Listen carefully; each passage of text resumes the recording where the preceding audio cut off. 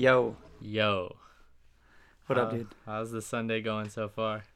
Sunday's going all right. The last 10 minutes have been mad interesting. I quickly got off Call of Duty, got down to my room, lit a candle to make it smell nice, and then Monet put her tail in it. So I'm now sitting in a room. It smells like burnt cat hair. Wow. Dude, I actually lit my hair on fire the other day. Really? Yeah, I've been lighting some candles myself, and I just happened to I happened to hear a strange noise. I was doing the old flip the candle to try and get the tall one, try and get in there. Yeah. And I happened to hear a weird noise, and I was curious what it was. So I brought it closer to me, and it was these stagnant, these hairs that are really thin and long, going out. Somehow I think they were attracted to the fire, almost static. Oh. I don't know, dude. It was weird, but nothing happened. Nothing started actually flaming up. But then I realized quickly, my fingers, I just felt. I looked down and I saw some hairs. Yeah, it's a bad smell. It's a really bad smell. For sure. That's definitely something I smelled. I smelled. One time during during a tailgate at the Dupe, I tried to light a cigarette on that stove and just took the front half of my hair off. Oh, man. But yeah, other than that, chilling. Call of Duty chilling. though. Call of Duty. I got so you 3 got games you in. got the PS4. Got the PS4. When'd you get it? Call of Duty, Rocket League. Dude, that's a good question. Sunday, Monday, Saturday, one of those. Yeah, it's I'm been chilling out about a week. Yeah. So Call of Duty, Rocket League. Those are the big ones. Cassie's been doing a free trial of PlayStation Now, so you can do all the old school games and a handful of others for I don't know, it's a monthly fee. So we've been playing some just weird titles. I Am Bread, Tokyo Jungle, just kind of fucking around. Sid Meier. Yeah, I We've don't done really a know couple those. of Civilizations.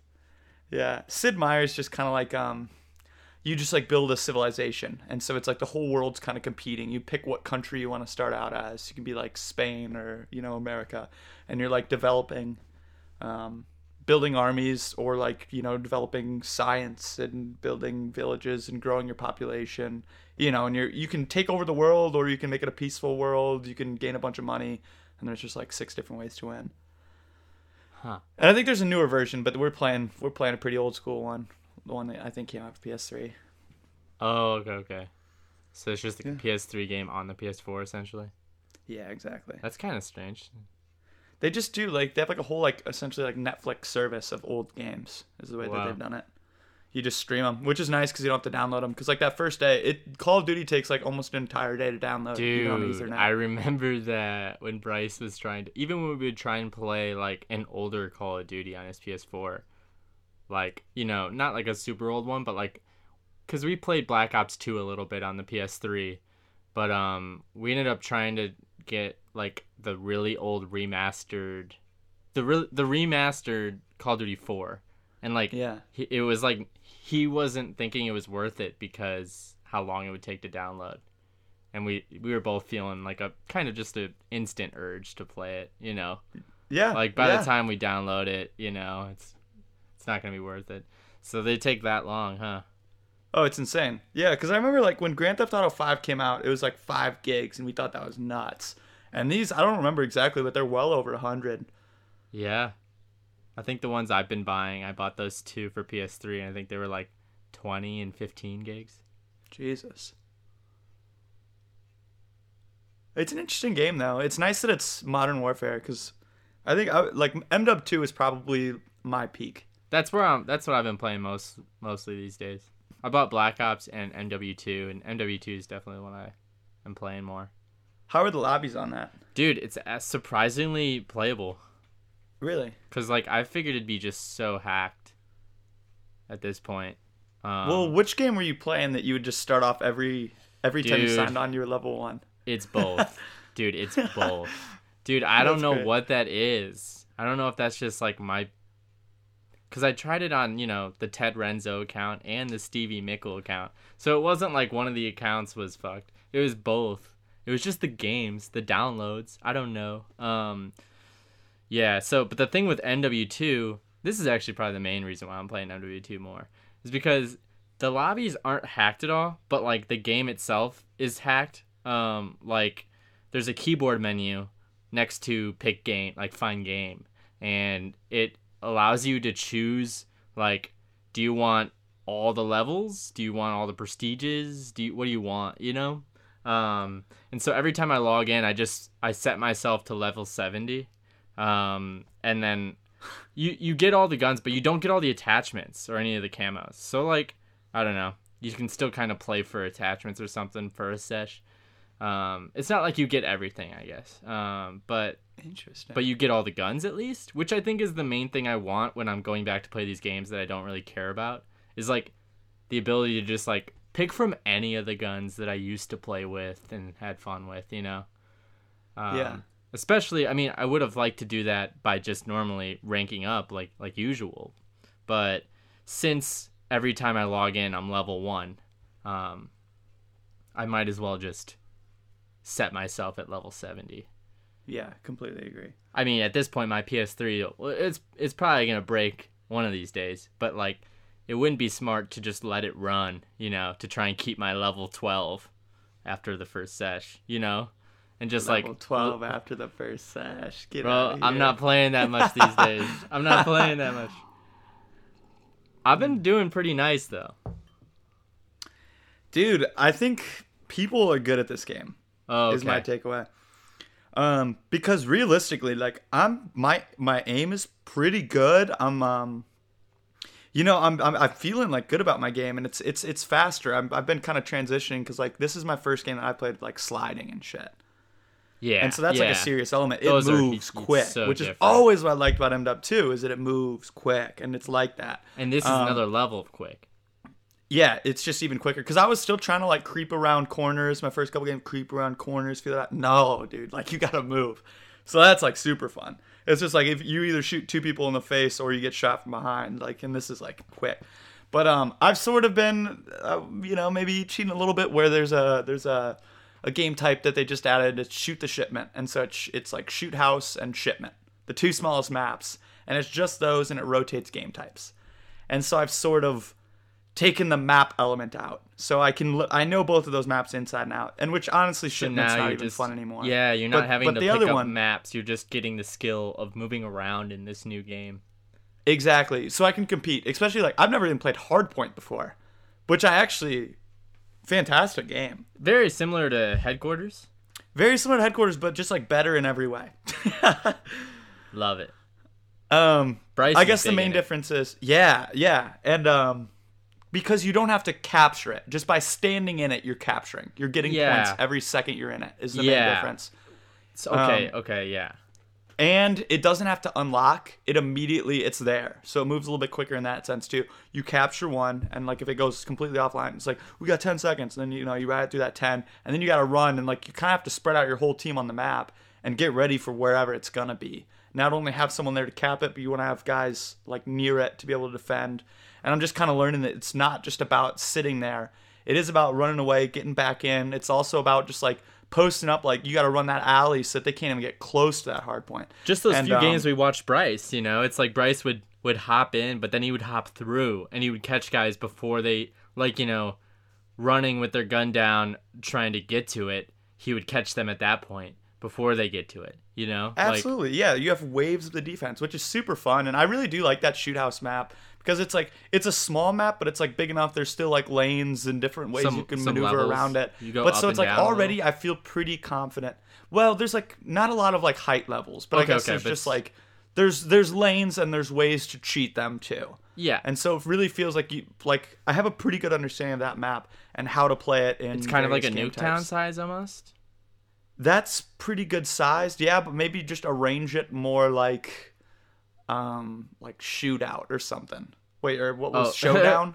Showdown. But Dude, like it doesn't have 2 levels, great. but just in the fact that it's like you want left, right, or middle. And middle's kind of going to be ran by snipers, but you can still like pop in from a different level.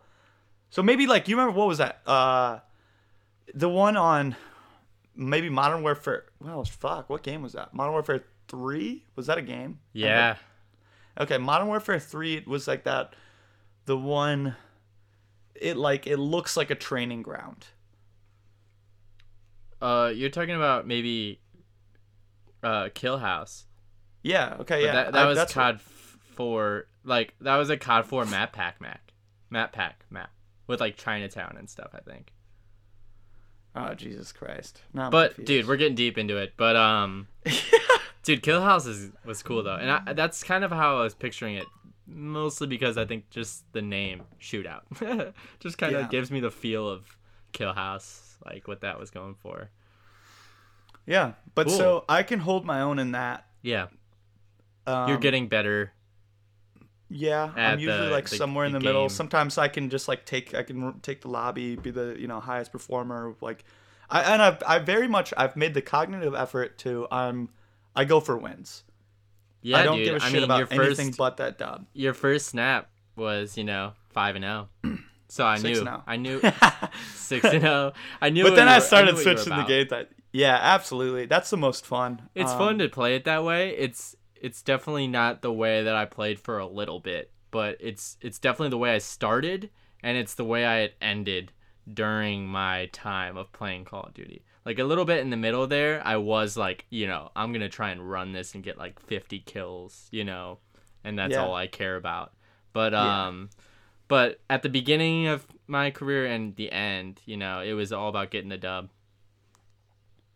It's the most fun that way.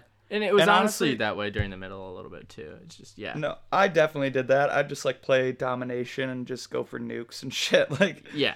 I'm guilty of that, but not this time around. Mm. But still, things are positive on both the KD and the win ratio. So we're doing all right for just picking it up. But yeah, I'm Nice. intimidated by a lot of the other maps. Do you play with Bryce at all? I have not yet played with Bryce in Call of Duty. We did a long ass Rocket League sesh day Oof. one. Just with everyone we knew, which was kind of interesting. I really anticipated it being very game centric, but that first day on PlayStation, just Was a lot just a lot of hang. old friends. Yeah, just a lot of people I haven't talked to in Which a very is long what time. gaming used to be, man. It used to just be about the hang. Yeah, and I think in this COVID times, that was like the other big reason to get into it now. Selling factor. Yeah, it is interesting though, because now like Bryce is already just talking about how much he just doesn't want to play. He's like, he wants to Man, get it out of his Bryce life. I'm goes like, bro, through dude, those I just waves. bought this, dude. Bryce Come goes on. through those waves, but he's always playing, dude. Yeah, and honestly, like if he does, that's cool. Like I'd be happy for him. You know what I mean? Yeah, absolutely. But I wouldn't like, feel cheated, but it's funny. yeah, like he still would have a PS4, and those things are more than gaming. Those things are like computers. They're streaming. I think Yeah. that's just gonna be a great. It's not gonna be something that's gonna get like feel old. It seems pretty sleek. Yeah. So what have you been up to? Well, today I was having a good time outside, out back. I've been looking into like trying to get like a croquet set for our backyard. Just seemed to Yeah. be like a simple and fun little thing to be able to do back there, because a lot of times Ellie likes to just read and write back there, but I normally when I'm back there with her, I'll just like have the coffee and I'll just be looking at the trees and the birds. And like that's a lot of fun. But I feel like little stints of standing up and playing some croquet in between would be really nice too. But today I took my golf clubs out of the back. I just took a little chipper, and there was even like a little hole that a dog had dug, and so I was just like starting from different spots of the backyard and trying to get twos, and Ellie's friend Tommy, who used to play drums, my friend as well, I suppose, he came over. He lived in Chicago for a bit, but he's like back in town. He was like in Chicago, but still was paying a lease in Iowa City. Like it was kind of strange. I don't really know. I think he was living with his parents. I don't know though, dude. I really don't know. And so he came over. We were just chatting, and then it turned into me asking them if they wanted to play golf. So that was nice. But it's been a week full of stuff. It's just been a real good week. Yesterday I was just on that video editing grind. Like I edited a couple videos. Just like having so much fun with all that VHS footage I got, Yeah. That little one I sent you. I had a lot of fun with that. Like I just thought it was such a silly and fun little monologue you went on. And I appreciate how unfocused I am while I'm like videotaping the ground in my responses.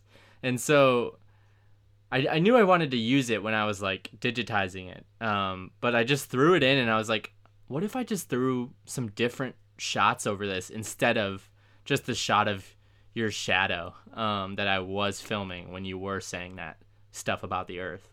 And so I just started throwing in other shots on top, and I just had a lot of fun with it. And then I did one with my dad, it was just this footage of him gardening, and I really liked the way that footage looks. And it's funny because I shot it so long ago, it was like 2017, and it's just this little shot of like me kind of covering my dad gardening, and it's just very pure. It's like he's really just gardening and I'm really just filming it, and we're not discussing anything, about me filming it or him gardening. It's just happening, Yeah. So, and it really comes off that way, but it's one of those things that like I shot and it just was on a VHS. Like I happened to bring the VHS camera home and shot him, but I didn't, none of it was planned or even remembered, obviously. Sure. Just a real slice of history. But it was one of those things where you can tell that even though I had no goal of what I was doing with this while I was shooting it, or, no meaning to it, I was just so into shooting it. You can really tell that I was like really trying to get a really good shot. And I like do this sort of walk around pan, and and I'm just like locked in. But it's like so funny because it was such a meaningless little shot, but it looks really nice. So I was editing that, and I'm just trying to figure out what I'm going to do with those, I keep balancing these ideas where I should just upload videos in short increments and just throw content, just put a lot out. But then there's the side of me that thinks I should do all this VHS digitizing, and I should gather all of it, see if I can compile them into one 10-minute video and have it be this short that is, my digitized tapes, or something. And it goes from your monologue to my dad in the garden to these other things that I did and I shot, So I'm balancing those thoughts a lot right now. Along with, the idea that I'm running this YouTube channel now and trying to get that going. So that's taking up a big chunk. Yeah, that's fun. It's and that really fun. did look so cool, and I liked all the little touches, even the yas and the what's popping up on screen. That was cool. Yeah, thanks. At first I didn't have those, but I just like I had seen the idea in my head, and then I like exported a copy without them. And then, like, it was mostly because I'd been working on it for so long, and especially, like, your subtitles, that, like... I bet. I think I actually found a decently efficient way to do it, though, because I just listened through it all, and on, like, a Google Doc spreadsheet, I just typed it all in the increments that I saw in my head as, like, I would enter whenever... I would do a space between whenever I thought I would do a different subtitle. So they were all kind of already, it was just a copy and paste thing, but it was a lot of copy and pastes, So I think the reason why I saw the idea and didn't do it at first was just because I was a little tired. I had made a mistake though. So when I went back on, I was like, okay, I'm going to add those now too. Cause I should the yas and the okays in that other way. Yeah. I do think I saw something where the MoMA, and I'm not sure who the artist was, but was just kind of fascinated with those home videotapes. And I think that the idea was just that essentially the 20th century, the vast majority of film was home video. But it's kind of this really unexplored thing because we do it for ourselves, but it still is this real footage. Oh my gosh, yeah. And absolutely. So he called it like the greatest collection of folk art ever made. Dude, Ev, this is exactly what I've been feeling. But, like, it's hard because you don't want to turn your family's home video into an art project. Because it is for your family. But, dude, I just edited before this stuff. I mean, I spent a whole week just on the computer editing nonstop. I have this 7-episode series on my YouTube right now that I sent to my family. That's all of our family footage digitized in order. And they're 20-minute episodes. And the last one is a 40-minute like special.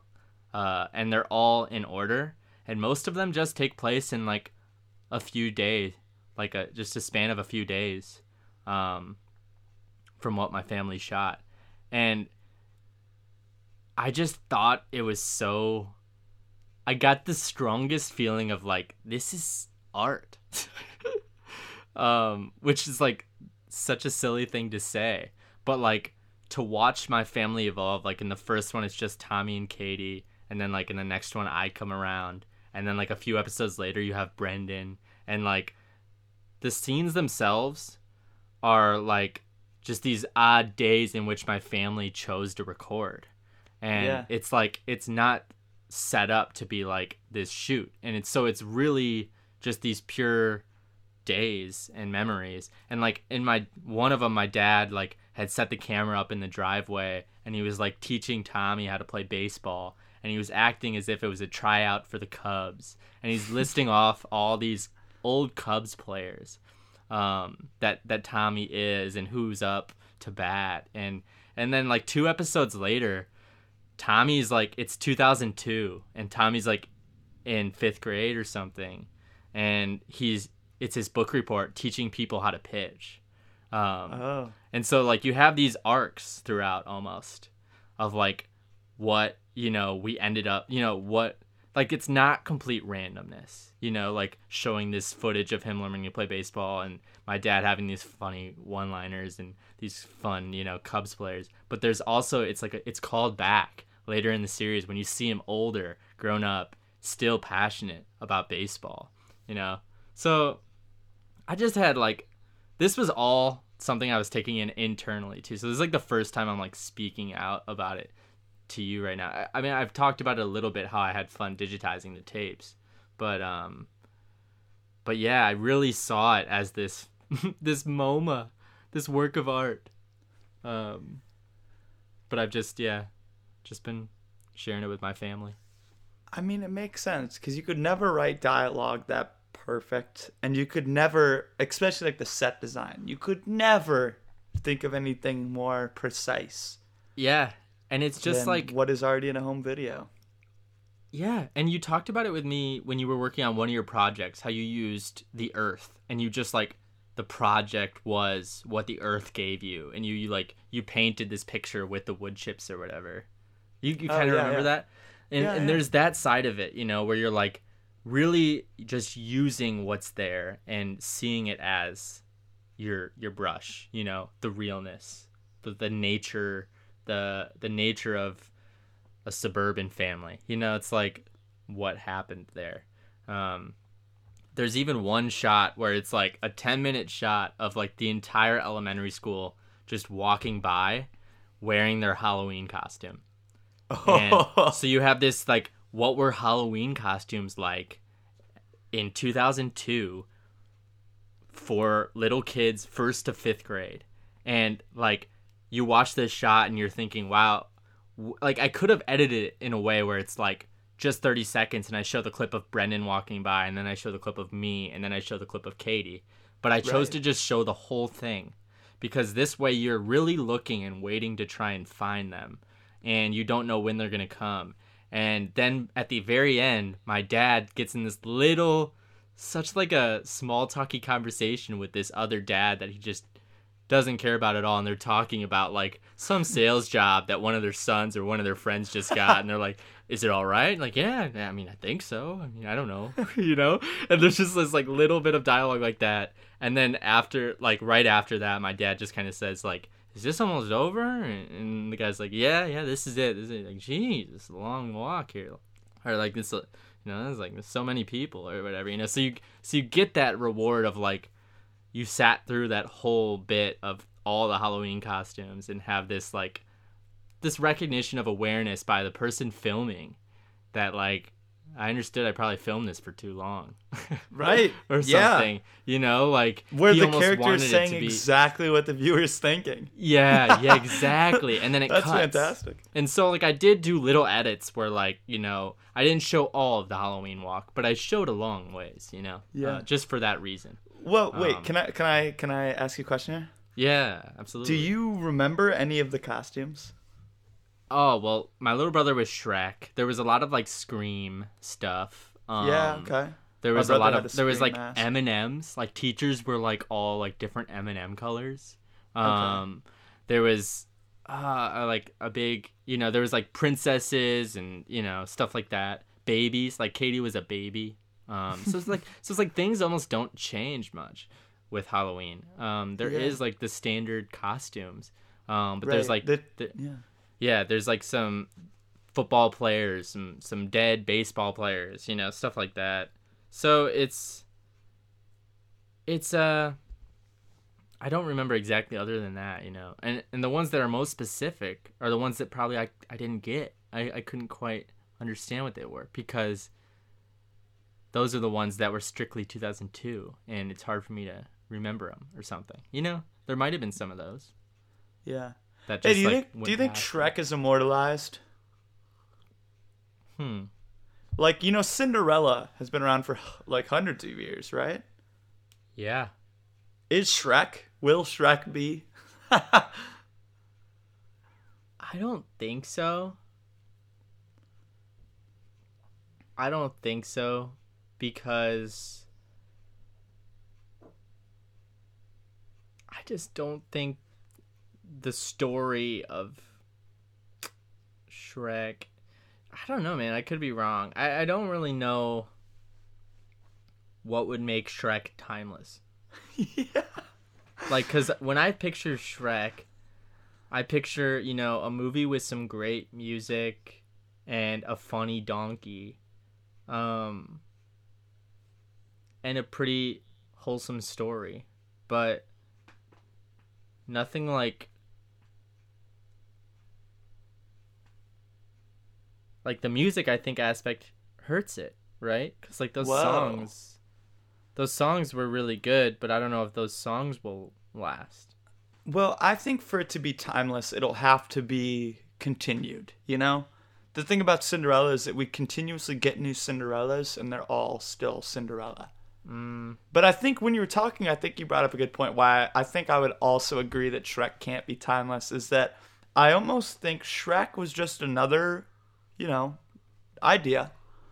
But it happened to be executed perfectly, which is why it's so well respected by anyone who's grown up in the last 30 years. That's how I feel.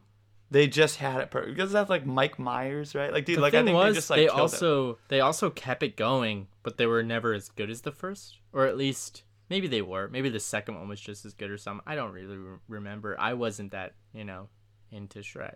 I liked Shrek 1, but I didn't really watch any of the other ones. So it's like that says something right there almost. It's like if you're gonna do a bunch of sequels and they aren't quite as good, that could kind of hurt, you know, in the timeless run.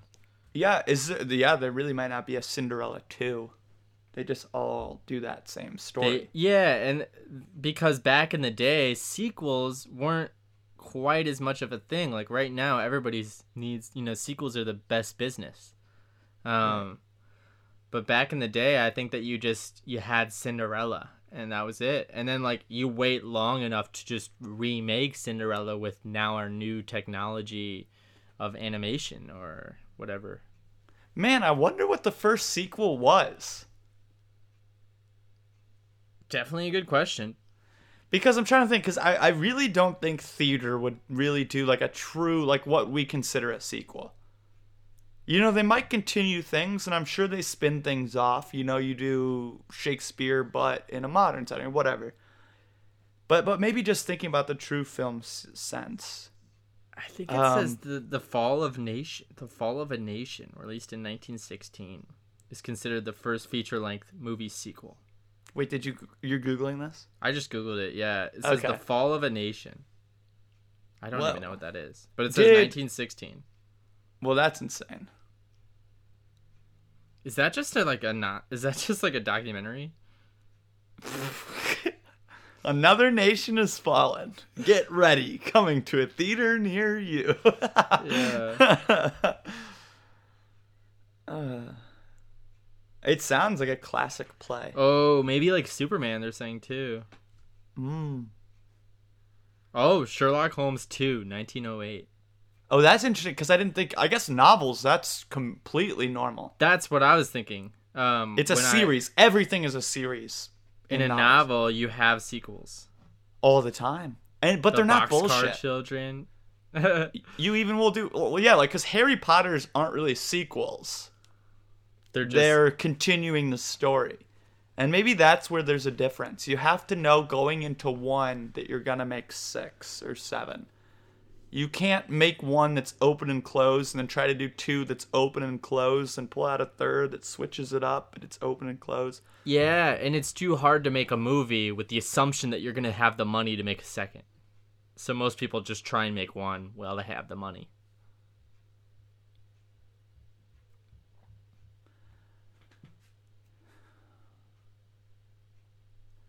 That's interesting. Yeah, I don't know. But yeah, so those were the... Shrek was definitely Bird's costume. Was it good? Yeah, dude, it's good. He gives a great look to the camera. And is this like a store-bought Shrek or is this a homemade Shrek? Yeah, it's a store-bought. Yeah. The whole outfit or mostly a mask and then some like clothing? So there's like one of those masks that isn't that great. It like kind of just straps around the back. It's like a half mask. Yeah. And then it has like, yeah, in the package it comes with his attire. Ah. And there were a couple other ones with the same store packaged one, like sized up. Bird was a little small guy at the time. Oh, he was small, dude. Just the littlest Shrek. Dude, this is like, yeah, Bird was funny the last episode's on his birthday, and he specifically gives orders to everybody. Like, we sing him happy birthday in the morning, and he makes sure that no cha-cha-chas. Nobody do cha-cha-chas. They kind of make him cry when people do cha-cha-chas. Which is just like funny little details that I like always. Why do they make him cry? I don't know. Yeah. Yeah, he Tommy screams it and he just says no cha-cha-chas. And then like later that night we get clips of it starting with my family and you just hear my grandma saying, "Brendy doesn't want no cha-cha-chas." Dude, that's fantastic. What if you just literally took it like line for line and made it a play? And then like cast strangers. I mean, to dude, be like, really... no, Bird said, no, Tommy don't. Brendan says no cha-cha-chas. And see. Dude. and during that shot at the end where my grandma's saying that to Brendan, my sister keeps telling my dad, "No, Dad, it's off. It's off." She's holding the camera at this point, and she screws it up. She has it on the whole time she says it's off. And right when they're about to start singing, it cuts to like the part where they're done. And she says, "No, I turned it off. Like, it's good. I got it. Don't worry, Dad. Like, I got it." And so we missed the whole singing because she had flipped the on and off. Like, she didn't. Yeah. And so like there's just so much of that in these little episodes. Little bits that like make it worth watching. Yeah, that's great. It's funny how much I also enjoy all of that. Dude, that's what I wondered though. That's like, I obviously enjoyed all of it immensely, but I had to wonder if anybody else would. I mean, I think that like there's a good indie following, and that's sort of what indie movies, I don't know. When I say indie movies, I mean a very specific type of indie movie, but that's what they go for. Just this absolute realism. And you really can't get more realism than real. Yeah, I thought about adding like some music and stuff like that, but I was like, no, this is like what this is real, and I can't take anything away from that. I need to just let the cameramen be these characters and have it not be, you know, filmmaking, but just home video. Yeah. Yeah, I definitely considered submitting it. There's this like little streaming thing that I've recently been watching, and I got an email from them as a subscriber that said, we're looking for submissions. And I submitted Seeing Things. But I was thinking about submitting the Family Tapes. I mean, might as well. Might as well.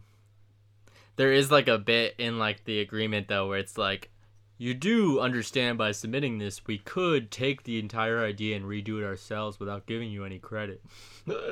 What the fuck? Yeah, which is pretty dumb. And like, I still submitted Seeing Things because I was like, go ahead, try and remake this. Like, right, yeah. But what is that service? What is that? Yeah, what do they call it? So themselves? It's essentially this Adult Swim streaming service. It's called Eternal Family, and it's like, it's just a total Adult Swim vibe. But Mac DeMarco has a show on there called like Audio Recording Techniques, where he like goes through like the last episode. He just had like 6 different microphones, and he would say like the same sentence into it over and over to like give you an idea as to what the difference between each microphone was. So it's like an actual show about that, but like meanwhile his face is like covered in this glue or something that you have no idea what it is, and he just looks wild, and you know the pace is like super slow and dry. So yeah, there's lots of stuff like that that's just like a little bit strange and experimental. Yeah, and I guess Comedy Central as a whole has been. Wait, do you say Adult Swim? Yeah, Adult Swim. Yeah, that's okay. They really have been good about embracing the unusual.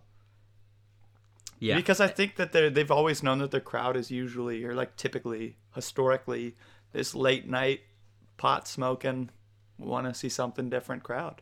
Yes, that has exactly. actually a good attention span. Yeah, it's not like dopey comedy. It's just actually just different, you know? Yeah, I've just always a different take on it. Sure. I've always had an appreciation for it. I don't think I've ever been the target audience. I've never like played it at my own house that often, but I would love to walk into a room where people were watching it. Yeah. There's some stuff was like really wild to see. I remember like in the dorms a little bit freshman year, there were some people that watched some Adult Swim and like fucking Robot Chicken. It doesn't get any more Adult Swim than Robot Chicken in my for my money. I mean, this stuff's insane. There was like that celebrity fight night shit. I don't even remember what that was called. Mm-hmm. This would be a good thing to bring up with Bryce, because Bryce, I think, got into this more than I, for sure. I was of course into the Dr. Steve Brule stuff. I'm not familiar with that at all. Oh, dude, John C. Reilly. No shit. Oh, it's so funny. So he plays this doctor that is, I don't even know how to explain him, dude. Hold up, just let me go check on Mo here. All right, She's up yeah. to something. I'm not going far. Mo. I can still hear you. I just gotta. Okay. Yeah, so he plays this doctor that, like, at first it was just these little bits on this otherwise, like, bigger show where he would just have this tiny segment that would be Brule's Rules. And he would always say something wild and say, for your health. And he would act as if he was a doctor, but it would be like, you know, you ever wonder why ice cubes taste so boring? Because you make them out of stupid water, you bimbo. Put some fruit juice in there. Put that in your milk. For your health. Yeah. So, like, that was one. Yeah. Not well performed, but, like, word for word, essentially. And so he did that. He did a lot of those, and then he got his own show, where he would kind of, for 15 minutes, interview somebody. Kind of, one of them was really funny because he interviews himself, and he tricks you. He acts like it's his brother who's like the coolest guy in town, and so it's like him interviewing this version of himself that's trying to act really cool, but he's still just Dr. Steve and not very cool, so he doesn't really know how to be cool. Yeah, there was a lot of good stuff on there.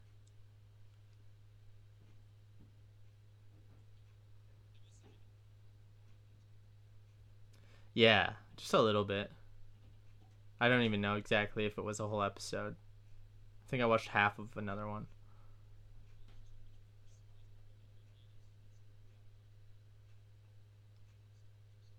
Yeah. Yeah, that's... What I watched was good. I mean, everything I've seen from that show has been really good.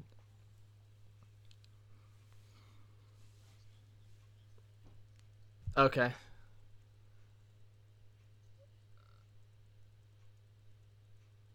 You get any time outside today?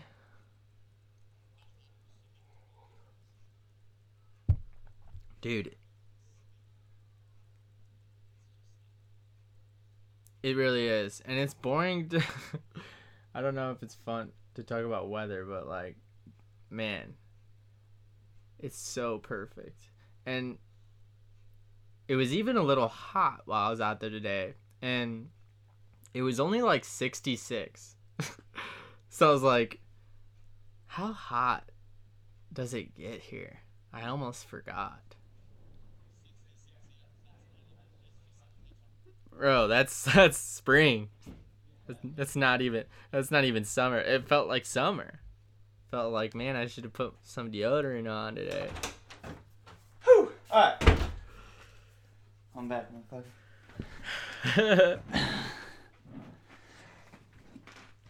I got my first sunburn of the season. Okay, yeah, Ellie's gotten a little burnt.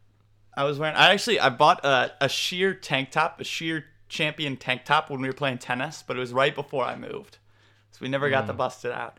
And so it's kind of always this joke tank top. And then I put it on the other day. I was like, yo, I kind of fucks with this. And so I got a text from Jonah on like Thursday night. He's like, yo, you want to try to drink 30 beers tomorrow? I'm like, oh, shit. Yeah. Okay. And so we went for that. We just went over to Peter's backyard. Got there at like 2 in the afternoon. Played beer die, which is like this. You essentially put a beer pong table outside, and you put 2 people on each side of the table, and you're on the same side as your teammate, and then you each have your cup on the 4 corners. And you have to throw the die up like really fucking high. And then your goal is to bounce it on their side of the table, and then it has to hit the ground for you to get a point. But then the other team is on defense, so they can make a one-handed catch on every play. They would cancel it. And there's a few more rules, but that's the basics. Like if you touch the cup, you get 2. If it makes it in the cup, it gets 3. If it bounces on their side and then rolls back and goes through your cup so you don't catch it, they get a point. And you play to like 11. Wow. And just like immediately, first die goes up, touches the table, bounces to the left side, my side, lay out for it, just miss, but dove, so like we're hyped now. And then me and Peter just like went off, and so we were undefeated on beer die. Wow. But yeah, that I did not so make it fun. to 30. Oh, it was great. Dude, so there's so many nice different sunburn. beer games. Yeah. And well, we were actually saying, because Peter needed more die, because he lost him playing this in the past, I guess. So he went to Walmart and couldn't find a pack of die. Wow. Of dice, I guess, a pack of dice. COVID, they just don't COVID sell. times. I think beer pong ruined the dice. Because they used to be like at the checkout, you'd see like a pack of cards, a deck of cards, and a pack of dice would be like right next to the gum. Now it's pong balls? Now you see ping pong balls. Yeah. Interesting. You can't buy a paddle. You can't. Did you guys get 30? Did you guys get your 30 beers in? I did not. They both did. Dude, Peter was like well above 30 when I left. Wow. Yeah, and Jonah got 32. I chilled at a responsible, healthy 18. I kind of haven't, like, my stomach was just a little bit off all week, so I've been eating wild shit. Like, usually my diet's pretty regimented. It's been off the table these last 2 weeks. So I just, like, couldn't. Like, it hit the point where, like, it just, like, tasted so gross. Like, I wasn't even, like, I mean, I got fucked up, I'll be honest with you. But, like, it was much more, I just couldn't drink a beer. Like, especially it was like a Busch Light. I'm saying, hey, I'd like crack one day. He's like, I can't drink this. Like, no. Yeah, but man. it was a great time, and just like it was a full day. And I think like though the week prior to this, it just felt like a full week of the same day. This week has been completely opposite. Every single day has been its own thing. Because I had one day where it was literally I woke up, got on Call of Duty, I got off Call of Duty, went to bed. That was like a full day. And had one day wake up, drink beers, stop drinking beers, go to sleep, full day. And that's just kind of been the theme of this week. Has been just 7 full days. It just felt incredible. Yeah. I made a point. The International Space Station. It went overhead at like a really high altitude, at like 5:17 a.m. sometime this last week, and so I like popped out of bed, went down and watched that. Like as the sun's rising in the east. The space station went across. It said it was going to be 4 minutes, but it felt more like 8. And as I was walking down there, I'm like, this is probably going to be like super underwhelming. And so I kind of got down there. I'm like, all right, let's like take a valuation of stars so that way I can see which one's moving. I'm like, okay, so we got that big giant bright motherfucker. I'm like, oh wait, it's moving. That's it. Oh, that's it. And then just watched it go across, and it was actually like really cool, really cool. And so I've signed up for the text alerts. So you watched a spaceship? Space Station, the International Space Station, which I think it circles the Earth like 16 times a day. Oh, okay. So I don't think station that floats around. Yeah, it's just always circling the Earth for the past several decades. 16 times a day. And I was kind of thinking, I was like, I've probably seen it. But I don't know. Honestly, like after actually seeing it, it doesn't blink at all, and it's a really bright light, at least on that day. It was fantastic. It was really nice. I'd recommend it. Yeah. If you get a text alert, just let me know. Yeah, because it should be really similar for both of our locations. Yeah. Yeah. And so I think there's a lot of nights where you can see it. Some are better than others. But yeah, if I see a good one, I'll definitely shoot it your way. Cool. It's worth doing. And I know SpaceX dropped a bunch of internet satellites called the Starlink. Just this last week. So I kind of watched the live stream of their spaceship going up. It drops off like 60 satellites and then it lands back on Earth. And that kind of got me hyped. But you can see those. I haven't seen them yet with my own eyes, but there's some really cool videos of, because they're all in like a line. So you'll just be looking at the night sky and then you just see like 60 of these little satellites all shoot across like a laser gun, one after the other. Pew, pew, pew, in a straight line. It looks really cool. Some people are upset about it because they think like as this continues, it's just going to pollute the sky and we're just going to see mostly satellites. But dude, it looks fucking cool. They look cool. Like, they look fucking cool. They look at cool. At least right now you can still see the stars. Yeah. Yeah. So it's interesting. Yeah, I could see people getting riled up about it, but definitely seems like something I'd wanna see. I'd want to see, yeah. Yeah. So I'll keep an eye out on that one too. I think you can see, and I think there's. I miss the stars out by your woods. Those were nice. That little patch of grass before we enter or after we exit. That was a cool little area to just look up. And that guy whose house I helped clean, that I've told you about a little bit. Yeah, what a character. Yeah, great guy. He told me that Van Allen used to go up there on that hill that I lived on. And that's where he'd set up his telescope and look at the sky. And so that's incredible because literally, like, people would have died without Van Allen discovering the Van Allen belt. But he discovered it in time that they were able to plan for it, and the radiation didn't kill the astronauts. And so he's just like kind of an iconic figure in space. And so it's just really, really space cool. history. Yeah. Really cool to think that was the same exact hill. And so I had a little photo of him sitting in that apartment. I still have the photo, but I don't display it here. But I love to have it on the shelf. Photo of Van Allen. Yeah, yeah. Just chilling on the top of that hill where he used to reside. Yeah. That's really cool. I never knew that. Yeah. Which another weird. Okay, so I've been in the market, which is like the stock market. Oh yeah. So I've got a little bit of money in Tesla. In the market for a telescope. No, I mean, maybe. Don't tempt me with a good time. But Elon Musk just notoriously he tweeted. I saw this. You were a part of this?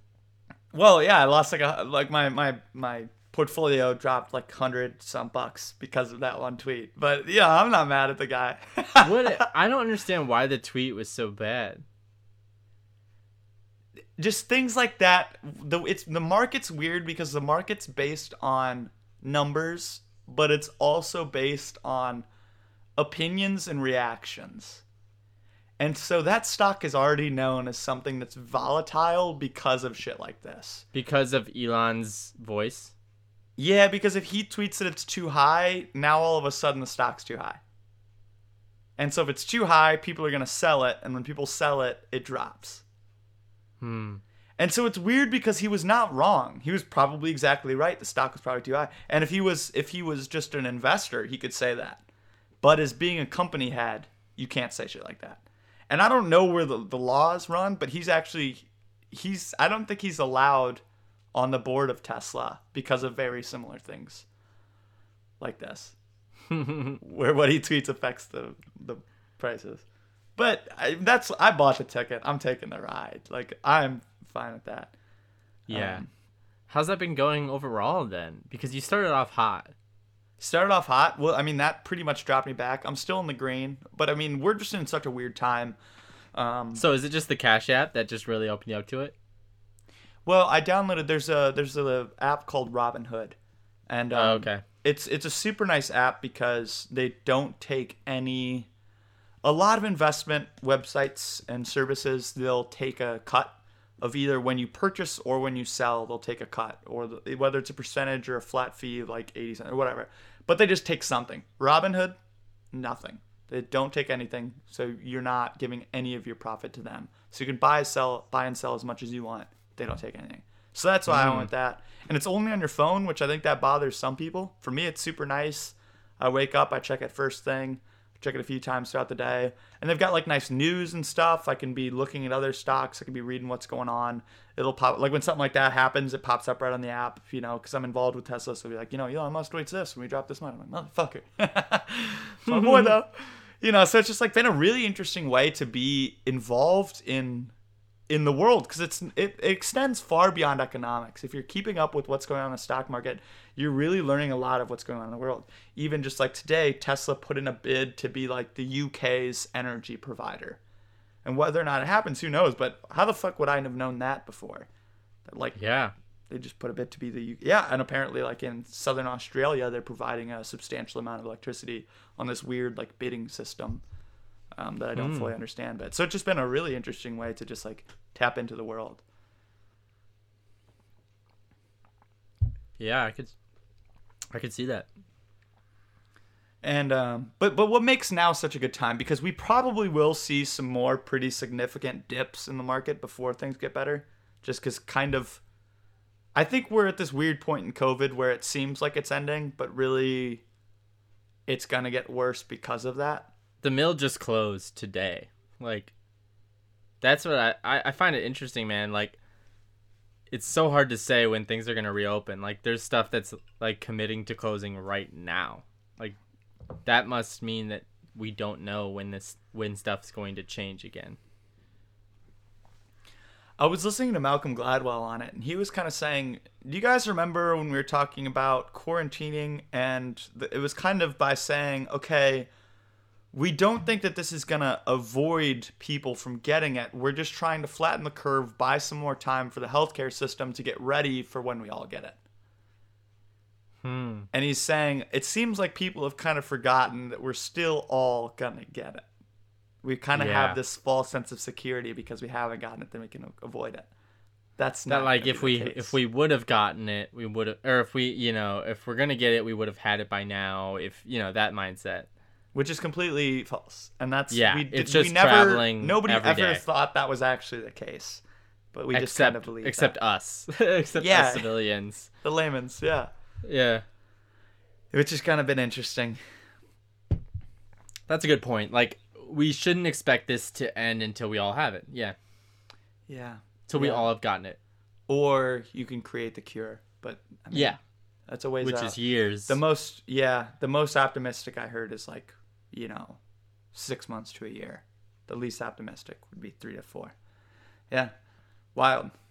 I really wonder. I mean, dude, Munson was talking about this book he had read where it was called Bullshit Jobs, and it was just about a bunch of different jobs that people consider bullshit jobs. Oh, okay, cool. I think. And basically what he was trying to say is we're at this point now where finally, I guess not finally, we're at this point where all these bullshit jobs are the only jobs actually happening still. Grocery workers, mailmen, these kind of low tier, not business jobs. Sure. And yeah, I just find it really interesting. Like, what if we stay in this mode for much longer than any of us can even imagine right now? To the point where we just don't go back to working.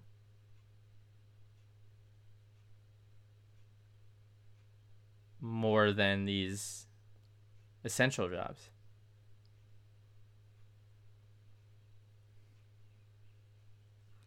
Like, even after the virus? Yeah. Like, what if we just get this realization of what really matters? Well, and there's just food, there's just restaurant, grocery, mailman. I mean, there are business level jobs at for people that want them, but there's also like the society has no pressure to have those jobs run the country.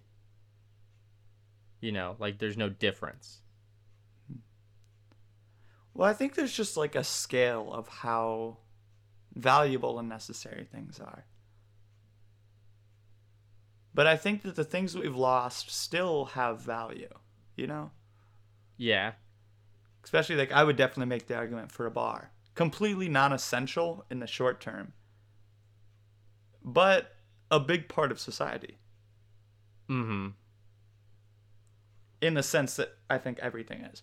Like, I think if you want to go suntan, I guess I think more like, what if the discrepancy between jobs and amount of pay? Like I see bars as just as important as grocery stores, but grocery stores are open and bars aren't. But what if by the time Tesla is back up and running and people are coming in and buying cars or whatever, I don't know. It's like, it's kind of hard for me to articulate it. It just seems to me like we've been in this worldview for so long that it's hard for us to imagine a world where business doesn't rule. So you're kind of digging this. Yeah, like I just think that this makes more sense for humanity than the other world. But I think this world with some, bars and stuff like that is something we could obtain. Like, I think that we could. I don't know much about economics and why capitalism is the way that we've gone. But to me, it just doesn't make much sense. Well, it kind of seems like what we're doing now, though, is just saying, okay, the jobs you thought were bullshit actually aren't bullshit, so we're going to label all of these other jobs bullshit. Well, I think that all jobs are bullshit. Therefore, all jobs are valuable. I think no job is better than any other job. Okay. Yeah. I don't know. I think that life is more important than any job. and that some people I just want a world where like both could exist. Like where it was jobs were optional. Where like they're like basic income essentially. Like like you can get more money with owning Tesla and having brilliant ideas for business, and you can get rewards from that. Yeah. But you can also live a perfectly healthy and happy life without putting energy towards those thoughts and those actions. Yeah. Do you think you have, well, okay, maybe I'll just kind of answer it a little bit for you, but so I do think both of us have enjoyed this. It's not having to work, essentially. Yeah. Well, I'm not like doing nothing, you know, like been incredibly productive this entire time. I feel similarly. I really have been finding myself doing interesting things and things that I didn't even anticipate. And I can directly relate them all to the fact that I have more time and I'm still getting funding. So Yeah. I really do think my priorities have actually become more acute, which is a great feeling. But I'm really curious if that is, are we the minority? I think so, but I don't think what I'm trying to say is we should change our world to be this way. I think that we could just allow this way to exist. Yeah. You know what I mean? Like, For I'm the recognizing minority. us as the minority, but I'm recognizing that we exist and we aren't the only ones. There's an entire minority. And I don't know if it is the minority, you know? I know a lot of my friends are in the same boat. Just digging it. Yeah, I mean, and it's like not like we're just digging it, but we're digging it and we're trying to find ways to still talk to our families, and you know, like there's things that are there's things that aren't great about this time. There's things that, you know, are scary about this time, but there are also good things about time being more valuable than money. But that's the weird part, is because we're a lot of this happiness could be because we're getting a lot more money than we normally were. Yeah. So is this a happiness rooted in time, or is it rooted in money and the comfort of that? It's almost like those first few weeks before I got the stimulus check, I was still kind of thinking about maybe applying for Hy-Vee, and I was still maybe after hours of writing and feeling productive, ending it on this feeling of, is any of this worth it? Am I gonna need to get a new job? Where, you know, like, so that, like, before the money came in, I was a little less joyous. Yeah, I would agree with that. It's a good observation, for sure. I just think it's interesting to see how long we can go without working and while maintaining happiness. I just think that there's so many people out there that aren't able to see this side of being able to enjoy all this time in your room. Yeah. Because most people don't have hobbies like us, or are as naturally curious or explorative in different works and art forms. I think so too. And I think there's a lot of people that have just been shocked by this transition. Whereas for me, and I think probably for you, this feels like we're getting something back that we used to have. College days.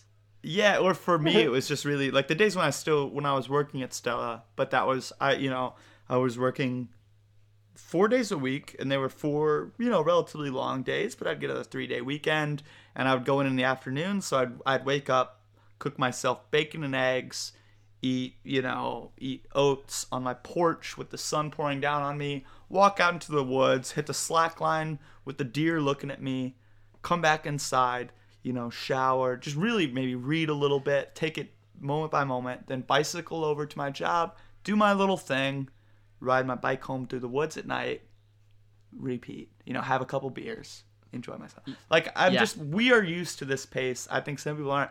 I will admit, when I first was introduced to that pace, there was a lot of other shit going on that made it really challenging. But for me this time, I haven't really had any of that. I was kind of really looking forward to this.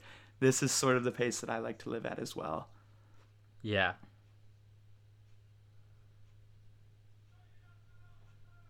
And like a lot of what I'm saying about this is just thinking out loud, I haven't done much studying in this, I understand this is a big idea that I'm just laying forward. Mm-hmm. And I'm not coming into it too fully loaded with information. But it's just something I can't help but think about some of these days, some of this time. Yeah. It'll be really interesting to see how it feels when we do go back. Uh-huh. Part of me is excited. I will also admit that. Oh, about being behind the bar again? Yeah. Yeah. Oh, absolutely. I mean, I see value in those things too. I see value in working too, but it's just I don't know if I would enjoy it more than this. Yeah, yeah. This is a slightly related tangent, maybe even just new direction. I went to tweet at Malcolm Gladwell yesterday and saw that he had just he finished working on a documentary about automated vehicles. So I'm like, oh hell yes, I have to watch that. Malcolm Gladwell's my boy. Got this money in Tesla. Let's get it. And it was really Malcolm interesting. Gladwell? Oh wait, no. Tesla's just it's self-driving cars. I was gonna say Malcolm Gladwell is not in Tesla too, is he? No. Just that it's, okay. Exactly. Just it's about Tesla. Okay. And it was an interesting film. It was about an hour long on Amazon Prime. It's called Autonomous. And he really just looks at it from both sides because Malcolm Gladwell himself, he loves cars and driving them. He says he's got like a 2003, I think it's a BMW E-Series, maybe E3. I don't exactly know. But he's like, I don't own any precious artwork. I don't own a Rembrandt. This is probably the most beautiful thing I own. Is this machine.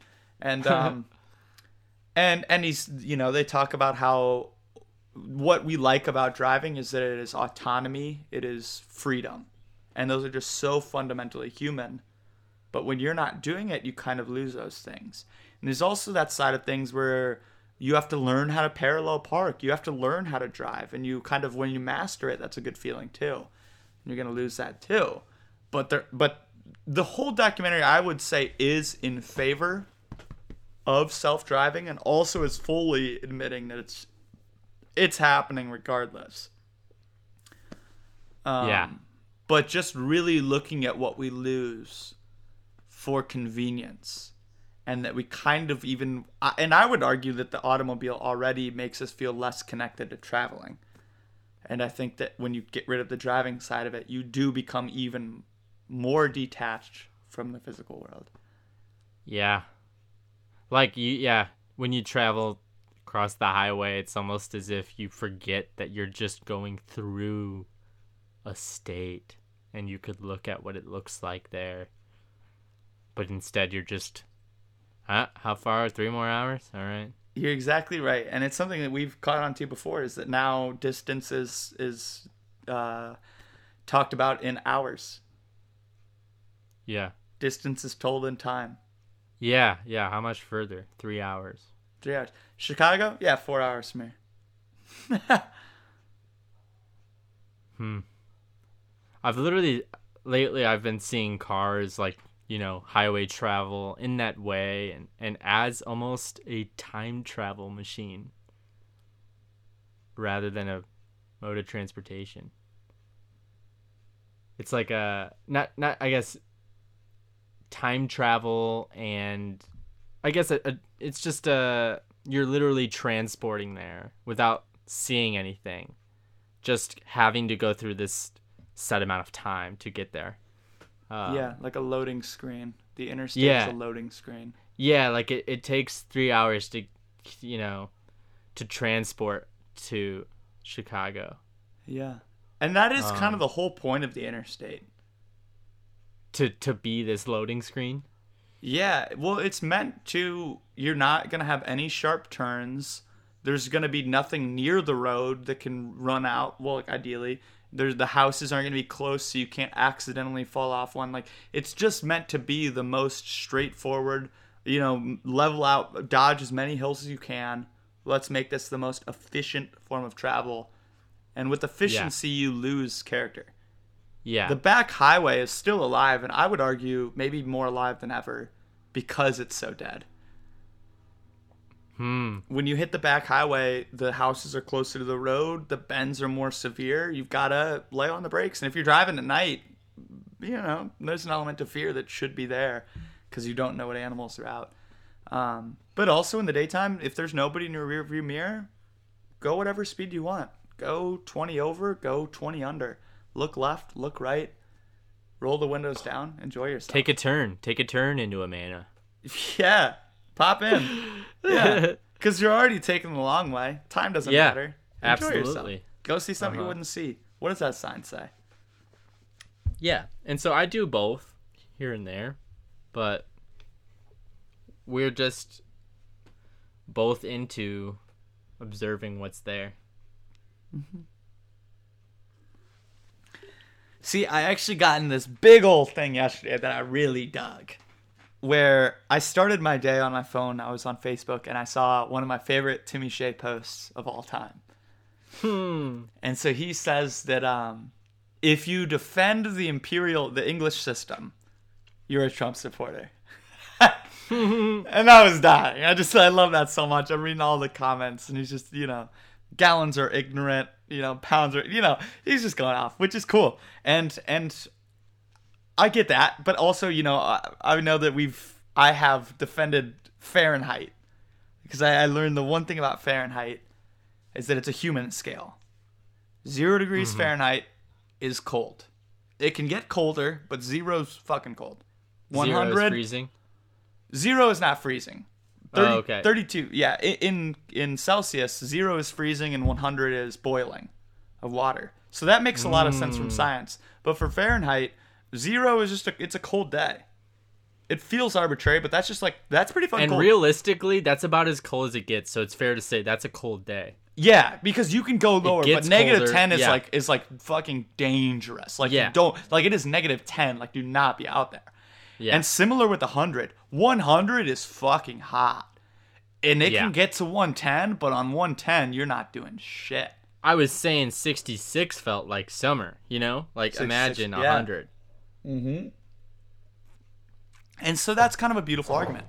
And so, I went through a good chunk of engineering school to the point that I can tell you, if you're doing science and you're crunching numbers, you want the metric system. It's perfect for that. Everything's divisible by 10, divisible by 100. It just fucking works, and there's not as many different units to learn, and they're all the same. So it makes perfect sense for that. I have nothing bad to say about the metric system. I think it's beautiful. But I wanted to hear the defense about the English system. And so I Googled it, and it was link after link that I would click on. I typed in defense of the imperial system or the English system. And the first so many links were all saying how the United States is wrong to have the imperial system. And here's the reasons we need to change it. And here's actually the pace that we're changing it at. So the United States is in a process of slowly losing that and embracing the metric. And it's just, we're doing it over time. Which I'm for too. I'm not gonna... Well, I guess I'm not against that. Because if we want to sync up, because essentially it's like the whole world does that. So if we join it, we're part of the world. So, okay. But I still wanted to know. And then finally I got down lower and lower and was able to get some of my answers. And realistically, the Fahrenheit was not an anomaly. Most of the imperial system is a very human-based system. Right down to, the really easy example is the foot. A foot literally is about the length of a foot. And so it's not this heady measurement. It's a very obvious one. And like if you're looking at early humans and you wanted to measure something, there's a lot of different body parts we have, but maybe an arm length is too weird because then you'd be like 2 arm lengths, or you'd be maybe 2.5 arm lengths, or you'd be 1.7 arm lengths, and that's not vivid enough. And if your nose, like nobody wants to be like 80 noses tall, you know, but the foot is just about right, where we can be like 5 or 6 of them. And also like if something's 10 feet high, you could probably jump up there, and you might be able to jump up there and get it if you're really athletic. You might be able to do that. But if it's 100 and you fall off of it, you're dead. So it's this very rudimentary, but very physical thing.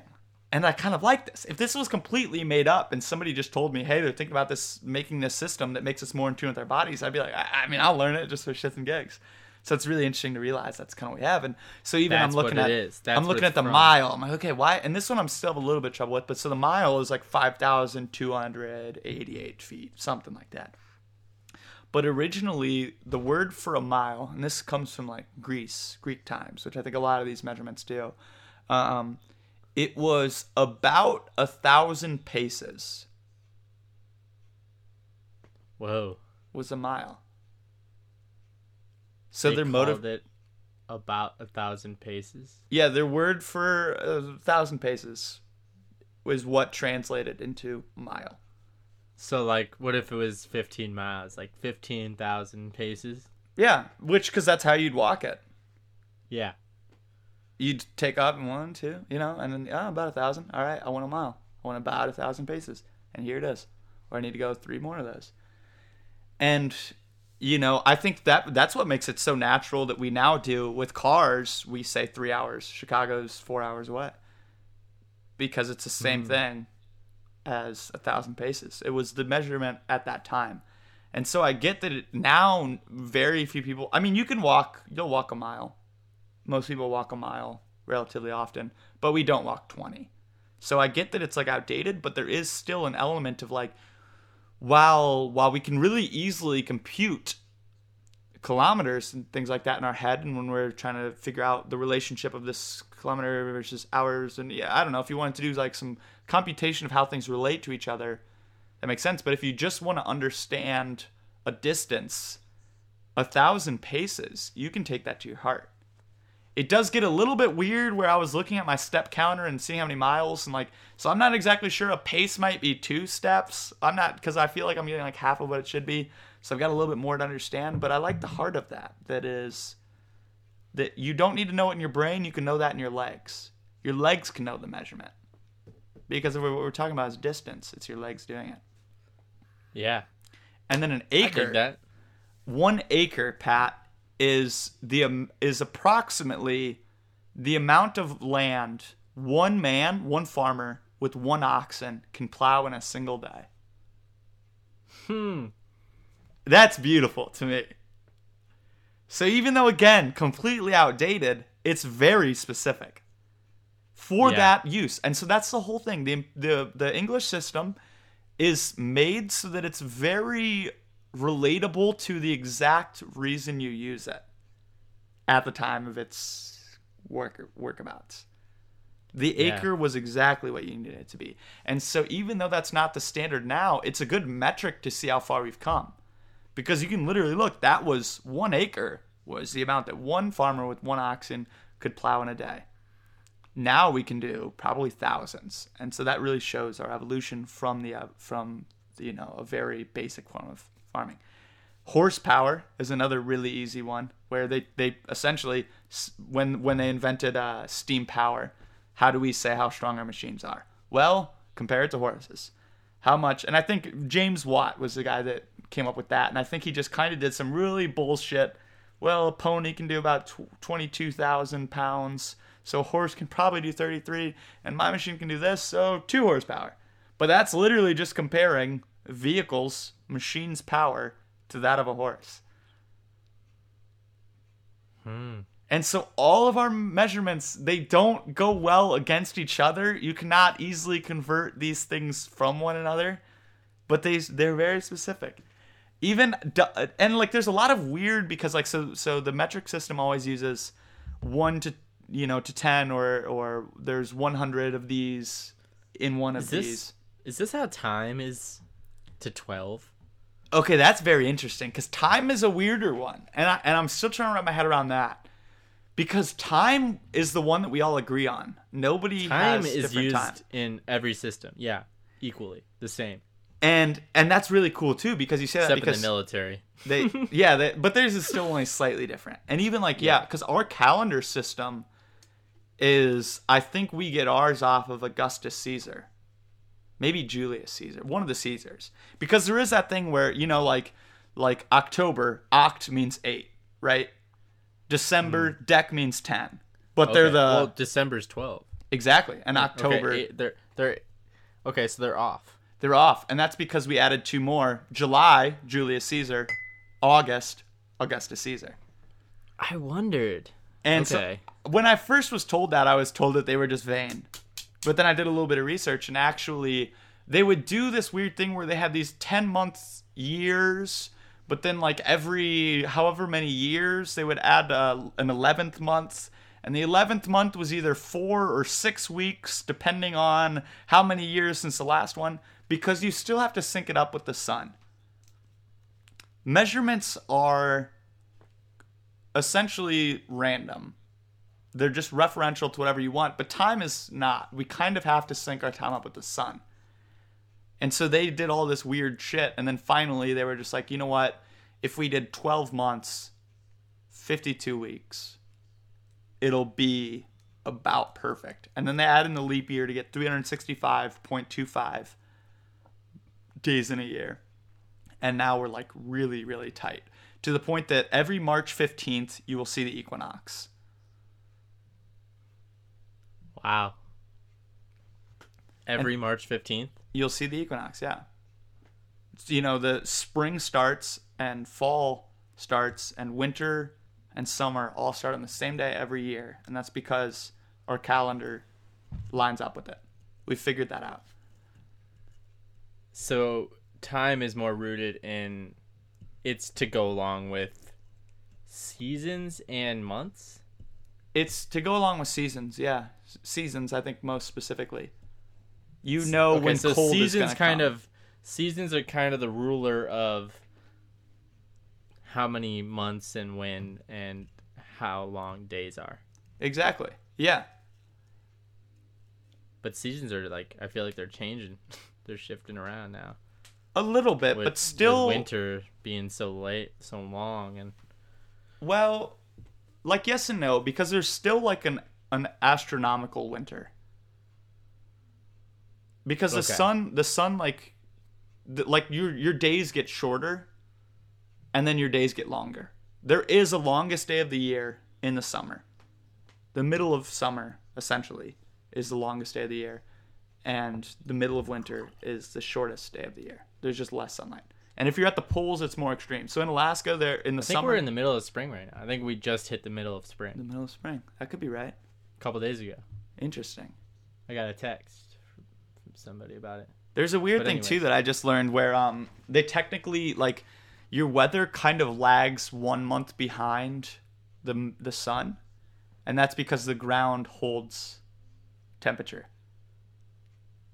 Whoa. So... your hottest day of summer will usually come about a month after the longest day of summer, because you have to let the ground heat up first, and then you're kind of getting the heat of that day that was then. And water does a similar thing, but I think water changes quicker. So if you're an island country, so Iceland actually will be warmer than Des Moines sometimes, because the water will warm up before the land. But maybe there's some currents involved in that too. I don't know. I'm not an expert on that. But either way, so I'm now a huge proponent of the imperial system. Big fan. So I couldn't help but think. So, does this make you a Trump supporter? I've never heard him speak on systems. I do not think it does. I will not be ticketing for him. Let's try and think about why Timmy thinks this. Timmy thinks he thinks the whole measurement system is pure... He's been pro-metric system his whole Yes. life. Well, I think that there's just since an he went to assumption. Since he went to Canada in 2015. Yeah. he's been huge in metrics. Yeah. Well, I think so. In his mind, the English system is so illogical that the only reason you would defend it is out of pure like ignorance of we're the best. So what if he's also trying to cue it into all of your reasonings are too dated, and Trump supporters tend to be traditionalists? Yeah. I think you could make that argument, but I actually, when I look at this and when I look at like baking, it gets even weirder. This is the part that I have a harder time defending because I get really confused. That's the one where it actually gets so confusing that I have to like Google it, and I've been a lifelong American citizen. But like teaspoons to a tablespoon and tablespoons to cups and cups to, it gets to quarts to gallons. It gets fucking confusing. And so that's one where it is really bizarre. But I kind of think that there is, in our inaccuracy and our really backwards, wigwammy, figure it out, I think that there's a bit of poetry in that. I think it's what culture's like. Like if somebody has a language where there's 64 words for snow, that's beautiful.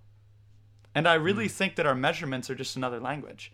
And so I think that, like, I don't know much about the Irish, but I think that they're probably proud of their things that don't actually make sense to other people. But they're like, no, but it doesn't make sense to you. And we're not saying this is better. But if you knew it, you would appreciate it. Yeah. I think that's what we're seeing with this, in my opinion. Yeah, and it is ridiculous. Again, I will have to say this now, to tie the imperial system to voting for Trump or being a Trump supporter. Mm-hmm.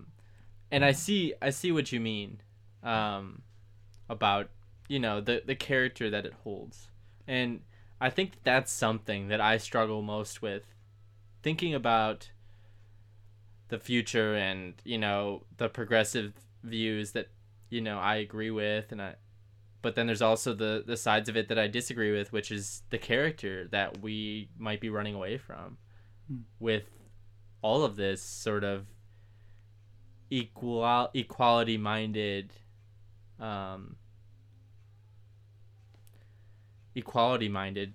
pushes, Yeah. It's like I've always been very passionate about everybody being different. Yes. That's been like, I remember in 2016, Trump got elected, and I wanted to, keep in mind, I am the person that was on Twitter more than anybody but I wanted to get off of Twitter because there was so much hatred for one another about this Trump election. And I, of course, didn't follow politics much at all at the time. Sorry, I guess. But it really riled me up, and it wanted me to, like, realize why nobody wanted to just accept everybody for being different and having their own views. I guess, I don't know. That's kind of a big thought. But it sort of relates to, like, Timmy wanting everybody to be on this metric system. And that's sort of essentially where the future of progressive-minded people are going, is for everything to be this scientifically perfect and equal and exact way of communicating and being. Yeah. And it takes away this character that is held in, having your own ways of speaking and being. I completely agree. Yeah, I think that's well said. Go look outside. Go take a walk through the woods and you'll find the weirdest fucking thing existing. Yeah. And there's some beauty in that. You don't want to be perfect. There's no perfect way to live. And, yeah. Efficiency can be quite boring. Efficiency is great for certain things. If you're an engineer, fall in love with efficiency. You'll be great at what you do. But if you're an artist or a designer or an individual, it's the flaws that are interesting. Yeah. A perfect car is probably really ugly. but a Porsche. And the Porsche is perfect for what it is. And so I think a lot of our conversations have kind of led to this, but yeah, that there's no right way to live a life. You know, there are definitely things you shouldn't do, and there are things that you should do, but within reason. If you're not doing harm, accept that, embrace that. Embrace the quirk. Yeah.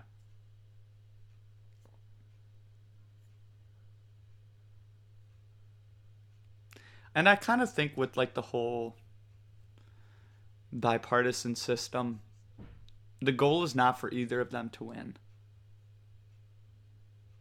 Yeah.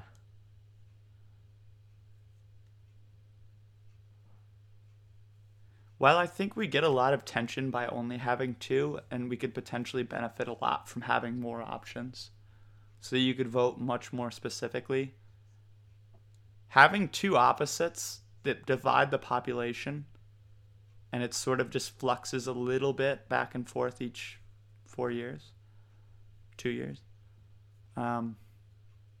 It's going to keep things pretty balanced. It kind of keeps it's a way to keep things pretty much the same.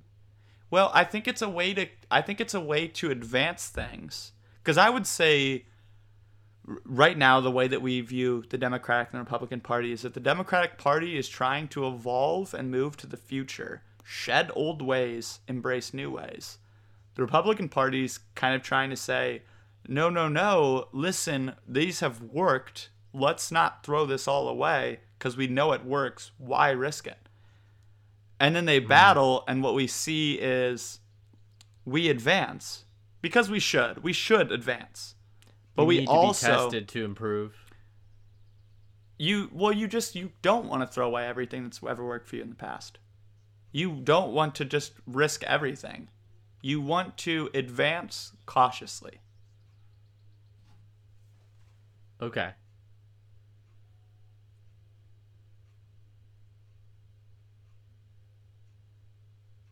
Yeah, it's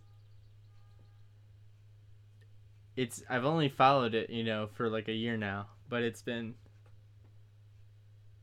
an interesting year to hop on. Yeah.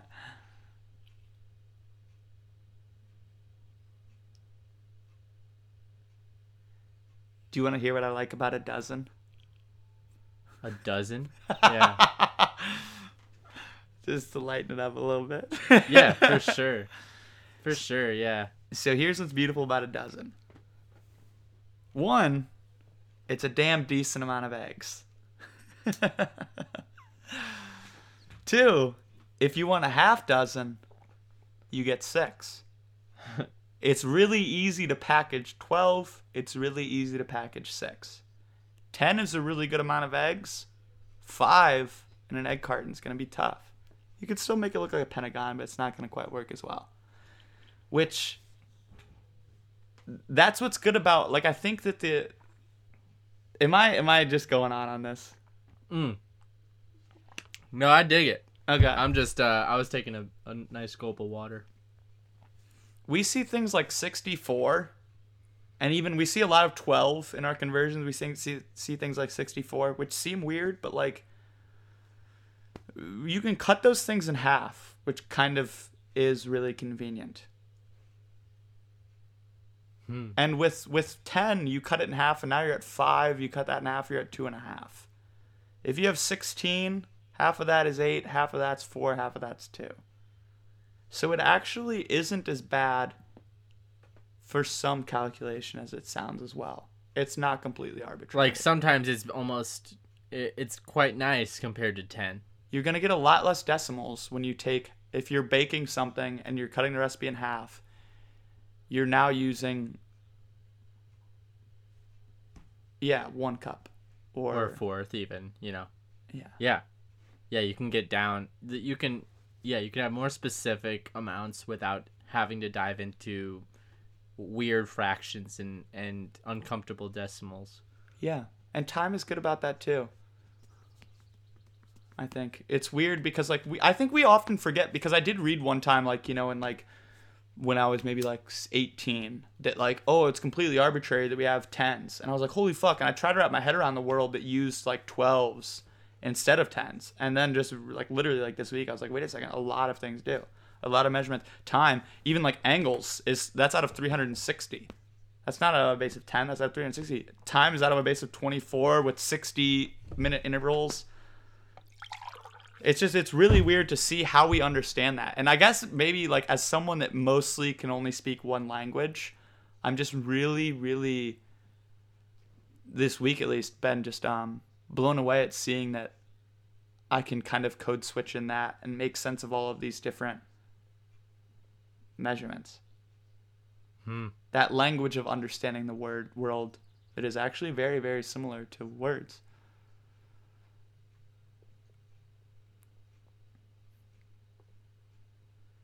Yeah, I could definitely see it being, beneficial for those reasons.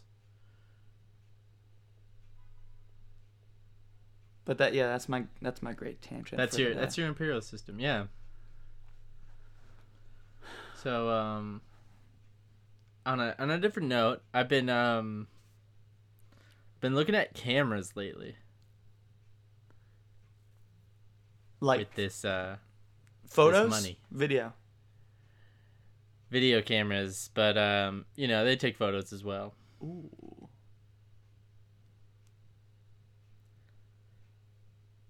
I don't know, man. It seems like a big buy, and it might not be worth it, but I feel like if I had a really nice video camera that I loved the way it looked and felt, I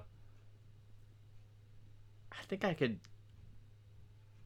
enjoy that for a long time. What are you thinking about getting? There's this Fuji X-T30, which is a digital camera that sort of looks like a film camera. Like, it looks pretty cool. And it shoots in 4K, it shoots in 1080p. Shoots in, it's good for pictures too, but supposedly it's the best for video. Out now. Like, I'm thinking if I'm going for a camera, I'm going to get the best one. Yeah. Rather, this isn't the type of thing you get the cheapest version that's also pretty good. You want to get the best. This is your guitar. If I'm going to buy this movie camera, there's one big flaw with it. It can only shoot for 10 minutes, and then you have to reset it. You have to take another shot. You can't shoot a one-shot video that's more than 10. Whoa. If you're shooting in 1080p, you can shoot up to 15 minutes, but still. Okay. That's a long time, sure, but I like long shots. Yeah. I don't know. That's just something I've been looking into. I'm curious if you're looking into buying anything these days. Not right now, but that's interesting. So it's just because it's 4K. Are there other cameras that don't run into that, or is that a 4K thing? It's just this camera. There's two other options, essentially. There's a Sony camera, there's a Canon camera, and there's a Fuji camera that are all, from 2018 or 19. And all shoot 4K, but they all have their different perks. And the Fuji one supposedly has the best color. Ooh. It looks the best, and it also has been most, I guess, there's been a lot of reviews that this camera has inspired them. Now they go and take photos more. Now they go and take videos more than they did. Supposedly it's just like a really charming and, just really cool camera. Wow. It has knobs for like everything, whereas like a lot of the other ones have just one little menu pad and then a lot of digital touch stuff. Yeah.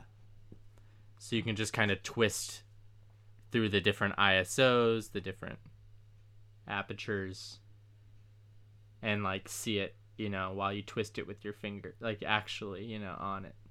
But yeah, I don't know. Well, that definitely sounds like you. Right? Well, the 10-minute shots definitely hurts. Definitely supposedly they might be coming out with another new one soon. So I might just wait. I did end up getting, wow, dude, this was something I kind of wanted to talk about. I forgot. The other day I had the funniest time with this mail debacle.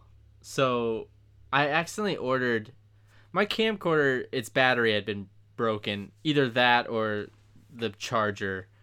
And I bought a new charger.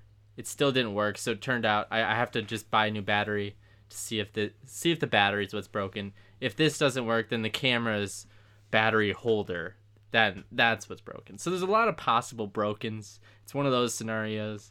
I get in those a lot. Yeah. And so I've gone through the charger. Now I'm getting the battery. I accidentally ordered the battery to the wrong address. I'm 309, and I accidentally see I ordered it to 319. And so I'm waiting for this battery to come in. I'm trying to figure out how I should do this. I'm thinking about maybe I should write a letter and just put it in their mailbox. But instead, I go and I want to knock on their door and just, like, talk to them. But they don't answer, like, all day. And there's these neighbors that play classic rock music, like, super loud outside all day. And I think it might be them. And I'm inside and I hear that they're playing the classic rock. So I decide to go out back and see if it's their house. And it is. And so they go inside and get me the battery, although they seem a little sketched out. Because I'm just like a wild guy. Hey man, I ordered mail. I don't know, I just kind of saw it as they kind of felt sketched out or a little weird about the scenario. Huh. And I couldn't help but to imagine, like, a scene where, what if I actually did kind of order some sketchy shit through my neighbor's address? I just thought that that'd be a funny story to kind of... Oh, I see. Okay, yeah. Well, right. I was confused, like, why they would be sketched. But that, I kind of see what you're saying, like, you're ordering, like, DMT from South America and getting it shipped to your neighbors. There was just this little bit of the combo where, like, oh really, huh? And then they, like, go in and look, and when he comes back out and gets it, hands it to me. One of the roommates is sort of like, so that come today then? And he asks, like, his roommate, but, like, I'm just like a talkative guy, so I turn around and I'm like, yeah, I've been tracking it. It got in today. And he, like, kind of looks back, and he's sort of like, yeah, okay, bud, yeah, see it. And then he, like, kind of, like, looks back at his roommate, like he wasn't even talking to me, really. He was just being a little investigative. But, of course, I'm, just having fun with it because I know nothing's wrong at all. Yeah, but, I just thought that was a funny little scene, and turns out it does work. So... that's what I'm getting at is I probably will just wait to see if there's a new Fuji camera coming out soon. And in the meantime, just really play with that camcorder. Yeah, it sounds like you found a nice rhythm. That kind of makes a lot of sense. Because if you're going to spend that kind of money too, you want what you want. Yeah, and I don't want to not have the capability to do a long shot. Yeah. And 10 minutes is like just not quite enough. Dude, not quite. 15 is already, like, significantly better. I'm pretty sure 15 is, like, basically the expected limit, like, the low end to, like, if you're going to submit a short film to a festival, it's, like, 15 to 20 minutes or 15 to 30 minutes. So being able to do a one-shot for that. Yeah, like, you're going to, like, like, it's almost like this has inspired a short story or short film for me to make just by... hearing that there's a limit on a camera. It's made me want to, like, just do a one-shot video of, like, a room or a place and have the story just take place. I don't know. It's made me want to do the thing it can't do. Yeah. How much experience do you have with 4K? None. And I don't think that's not a good selling point for me, honestly. I don't really like the way that the high quality stuff looks these days. These days. Yeah, like, dude, like new films that are coming out now just don't look cool to me. Like the camera shots, like the cameras. I mean, I watched Grand Budapest last night, and oh my gosh, it's so beautiful. But there's a lot of like modern indie stuff that just looks super digital. Yeah, like we've kind of gotten to the point where like color's brighter than it is in real life. Yeah, it's like I don't know if it's the color editing or the cameras, but they're both. The trends just don't look nice. So I don't want to get something that I'm just going to look at and be like, ugh, this just looks gross.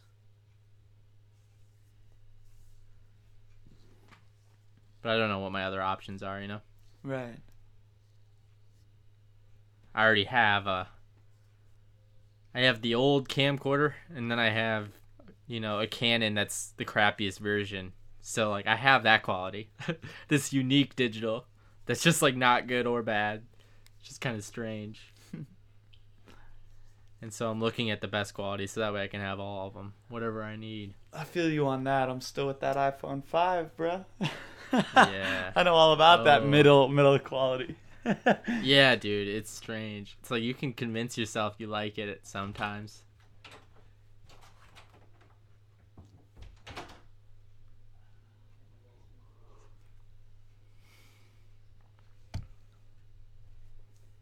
So what did you say the time limit for 1080p was? 15. Yeah, it's pretty. Yeah. Well, I wonder too how much different it looks on in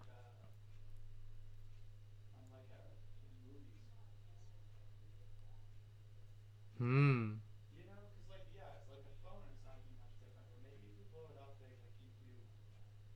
Maybe like if you blow up an iPhone shot on a big screen, it looks kind of crappy. Yeah, I don't know. I don't know. I do know that the iPhone cameras are good, but only for like close up, you know. You can't like zoom and have like the quality stay the same. And you can't have somebody far away, and see them well.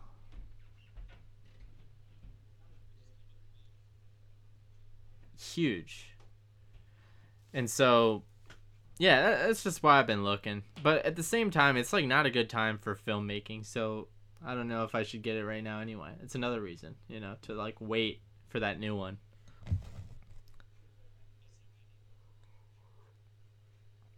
I haven't looked that far into it yet. Just kind of started it. I did it for a few days this week and got close that first time, like that first time you really like think about something, you're like, dude, I might just do it. But then that next day, it's almost like you're not even close to pulling the trigger. It's like that first day you're thinking about it, you're like, dude, this is a decent deal on it. Like, I should just attack this feeling, this idea.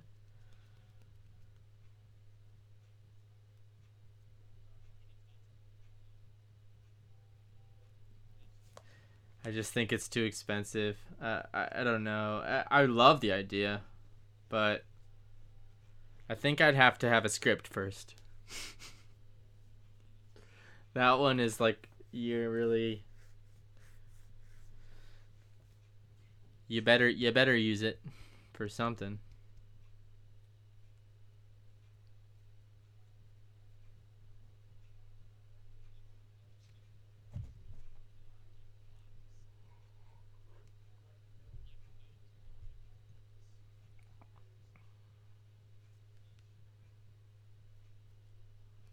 Ooh.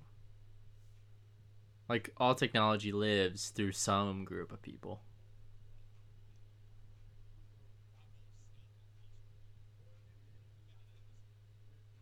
Some, yeah, some get in way late and they keep it together.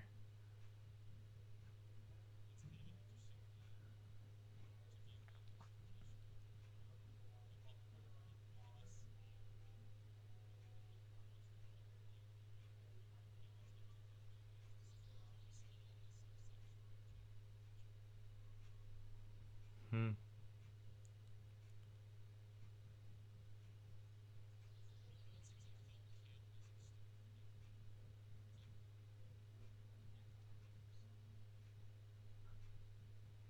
Yeah.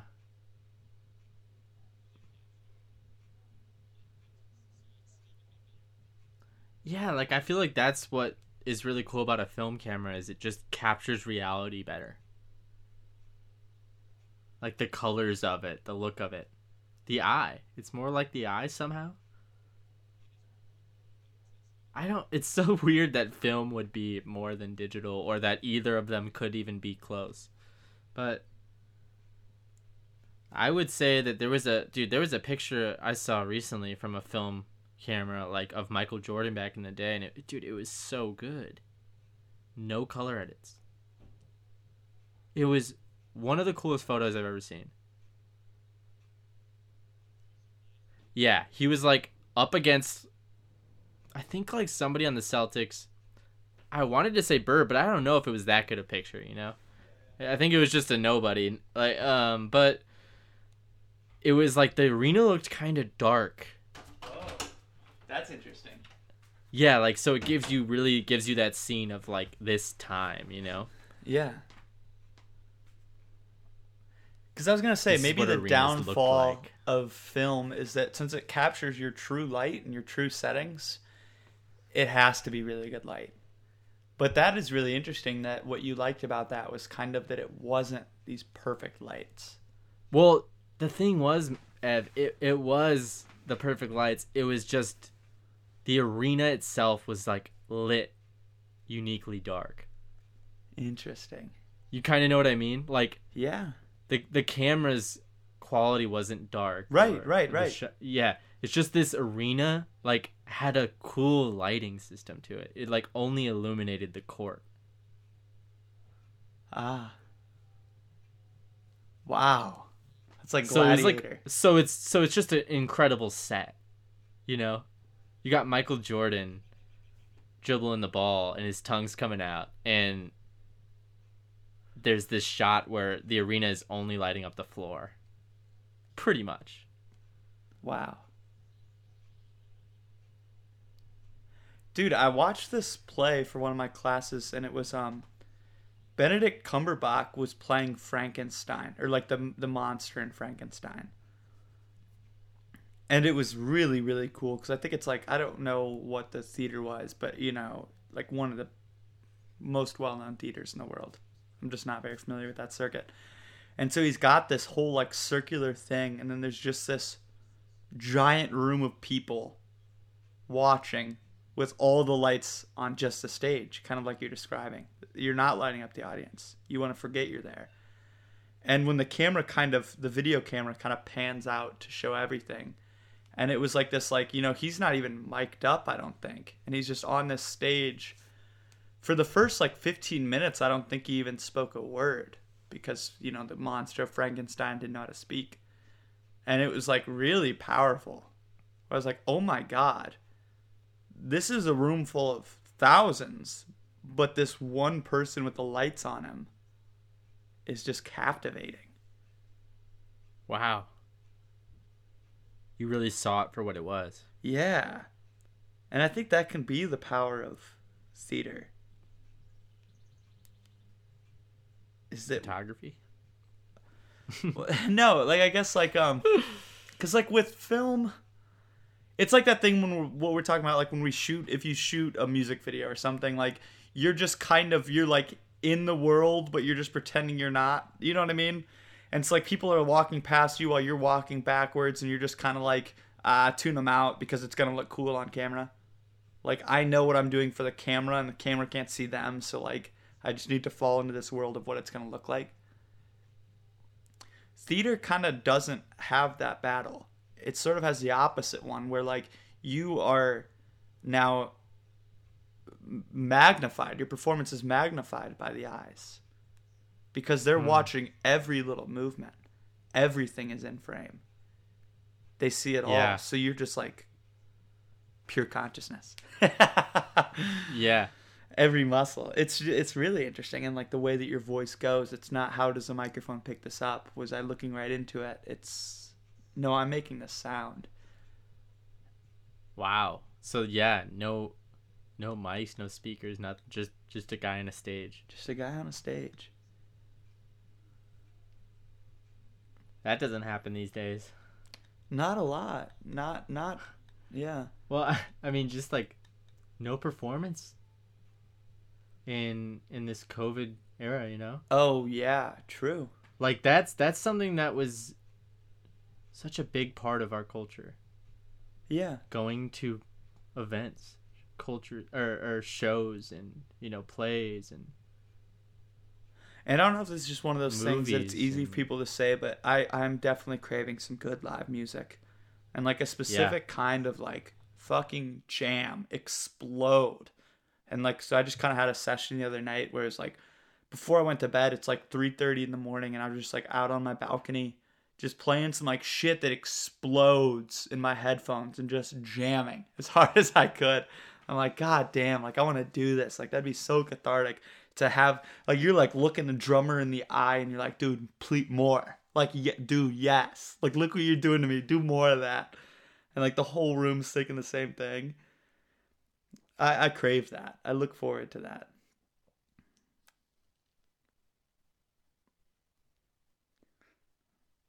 Dude, I did hear that Louis got a special out on his website.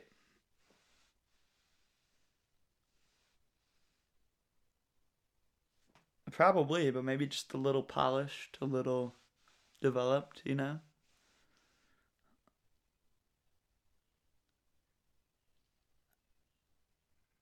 Yeah, I think it's $8. I'm probably gonna stream that one of these nights.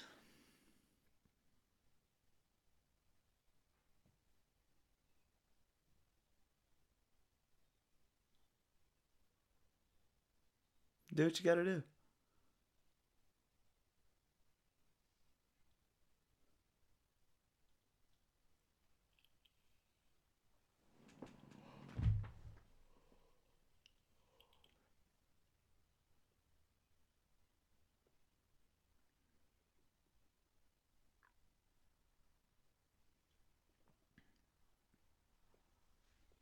Sure.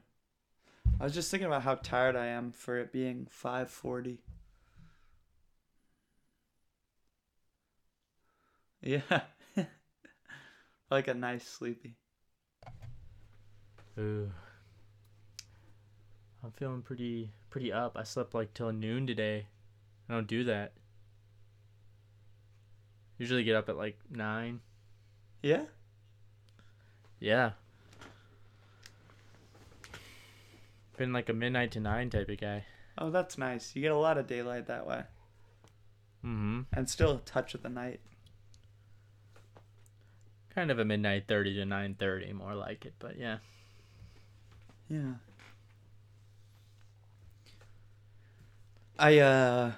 Last night I purchased a book on lucid dreaming. Got that coming in the mail.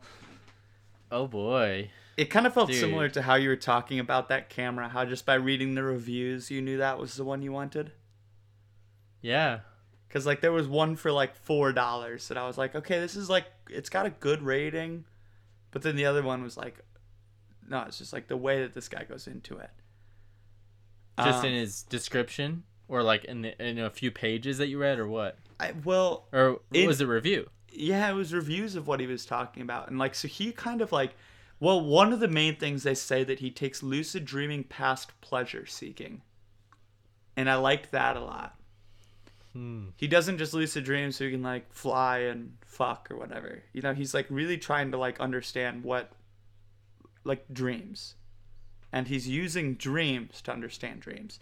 So some people kind of bashed it because he doesn't come at it from the most scientific approach. I think he references that, and I think he's versed in science, but like he's much more tapping into it as this experiment into the unknown, which I think is what I would like to do. And yeah, like I know there was a little snippet where he's talking about he likes to ask. He doesn't always get a lot out of engaging the characters in the dream themselves.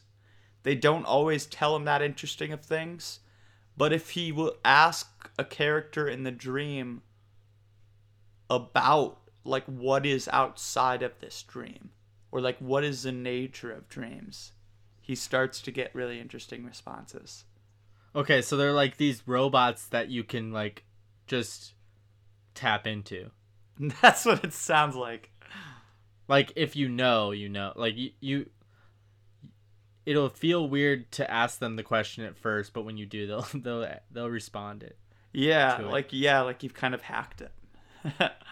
Yeah. They let their guard down. Which I also read that it's not a great intro to lucid dreaming. Like, you want to be kind of experienced for you. But, like, dude, to me, it's like, if I'm learning how to play basketball, I don't want somebody to tell me how to dribble. I want to watch Michael Jordan.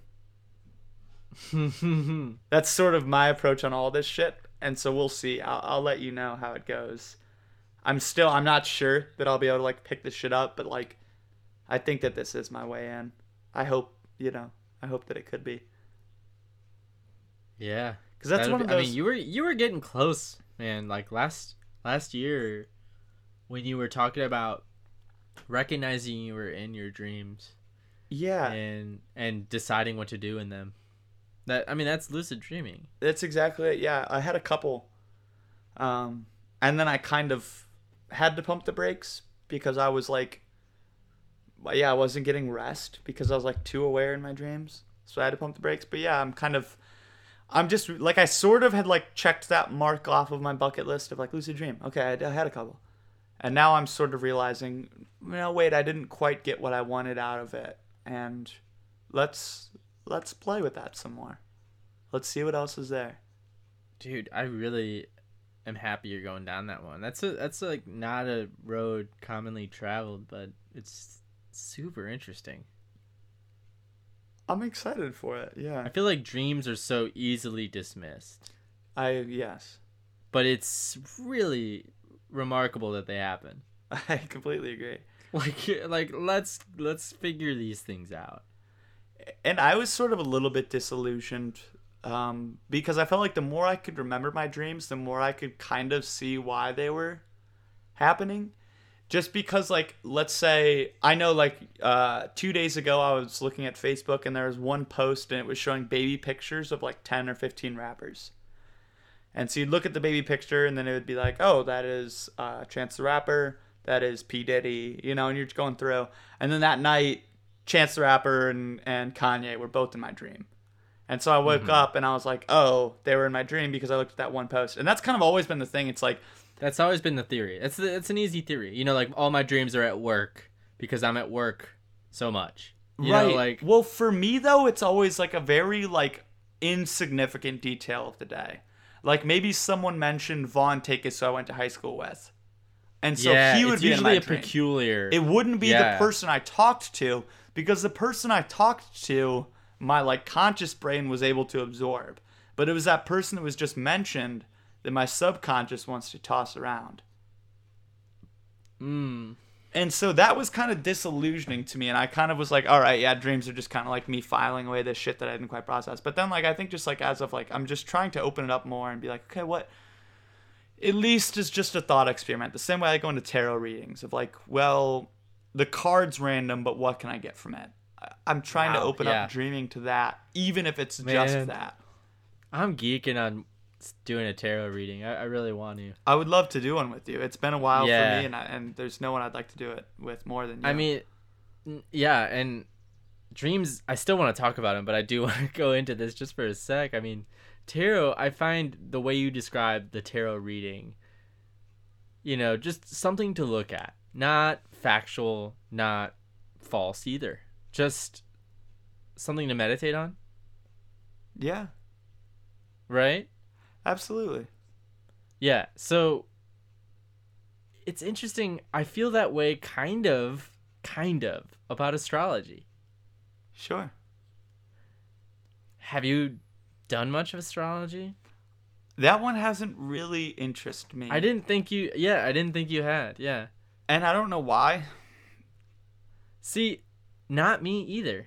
It hasn't interested me much either, but I did touch into it a tiny bit, and recently my friend Charlie, he's kind of into it, and I realized that the last time we hung out. And so it was just fun to be around somebody that kind of, and he's very clear about the same sort of thing. Like, he'll say that nothing is true, or it's just tough to look at. So he treats it in the same way, but he does really look at it, and it was just kind of fun. Like I just looked at it the other day, and supposedly you have like your main sign, but then you also have like a full chart, of all these different, like your sun sign, I think, is your main sign, but there's also like 10 other signs, and if you have 3 of something else out of those other ones, then that's like equally as much you as your sign. And I just thought that was kind of interesting to look into my other sign. Yeah, sure. I think that's worth doing. I've always liked any sort of personality quiz, and it kind of feels like a similar one. And really, I have gotten readings that were pretty legit where I'm like, oh, yeah, no, I can see that. And I think I'm actually kind of doing like a similar way that he approaches astrology. I think that's kind of what I'm doing with like Hugh Prather's and even these like Book of Proverbs. Of like, what if I just flip to a page and read this and just really sit on it and see what it means for me. So you're doing tarot readings with Hugh Prather's Notes to Myself. Yeah.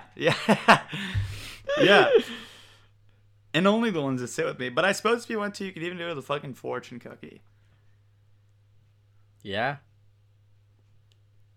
It just gives you something and to it's look fun at to deeper. do that. It's just, and it's fun to look at those things deeper. It just is. I agree. Even if that's all they're for. Yeah, I think so. I think that that's what I like about movies. That they're just something to think about? Yeah, I mean, I think I watch a movie and I look at the main character. I look at the way that they're interfacing with their world. I look at what they learn in the story by being tested through these circumstances with these people around them, these people against them, and the way that they grow from that. And I think I try to take that in, and I think I see where it fits into my own reality. And if there's something I can take from that, I will. If there's something that I know I definitely should not take from that, I'm aware of that too. I think that's ultimately what I like about movies. I think that they are just stories that can like help you understand life, which is, I think, my big objective. Dude, I watched a movie the other day that was pretty interesting. What'd you watch? The Florida Project. Oh, no shit. I've never watched it, but it's always recommended. Dude, it was kind of... What I loved about it was there was no music. Except there was some, but it was always diegetic, where it's like actually happening in the scene. Like somebody's actually playing music off their phone. I've always liked that. Dude, love it. And the whole movie, it feels very real. There are a couple exceptions, of course. It's not a perfect movie. But it's a unique place and set of characters to look into. So, yeah. I'll just give that to you. Just that's something that made me... I was curious what you'd think about it. Give that a look. Yeah, I think it's on Netflix. How's the microphone? Yeah, the microphone's good. Okay. It's all set. Yeah, it's been set for a while now. Okay. Yeah, it was just a bit. It was just weird, man. It just stopped. Are you on? And then, like, the Surface. Okay. Yeah, and, like, so the Surface just has one USB port. And that's kind of tough because I need to plug in a mouse to use it. So I have this, like, USB hub that is not the best and from Goodwill. So I think it was something to do with that. Just flicking everything off. Flicking the mic and the mouse off. So I couldn't, like, move the mouse to fix the problem even. What kind of system you got on your, like, phone? System? What do you mean?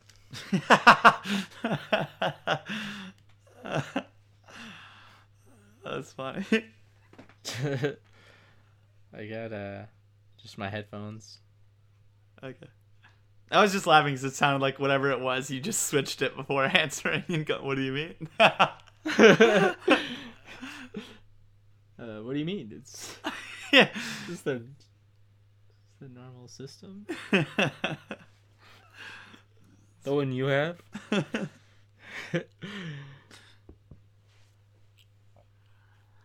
So what do you got on the agenda for like this next couple days? Yeah, I'm just gonna get back to doing that those VHS edits and try and get some more of those, and then maybe try and tap back into some writing. The VHS tech definitely took the forefront on writing recently. But another thing I might try and do is this little Instagram idea where I take the VHS camera out to a place with like a kind of a cool set somewhere at night where like nothing's happening, and I just film it from a few different angles, and then I post it on Instagram and make it seem like you're behind the security camera controller and you're like swiping through the different security cameras Okay. of this spot. And I think that's about the whole idea. I'm gonna maybe put my car in the alley and just have it be running. So it's just kind of like a mood piece. Yeah. I'm immediately picturing the alley behind Shorts. Dude, that's where some of that footage was on that one I sent you yesterday. Did you see some of that? I didn't watch, like, I listened to the whole thing, but I wasn't looking at the screen for all of it. Oh, okay, yeah. I have a whole series of shots back there in that video. It's just such a magical spot. So cool.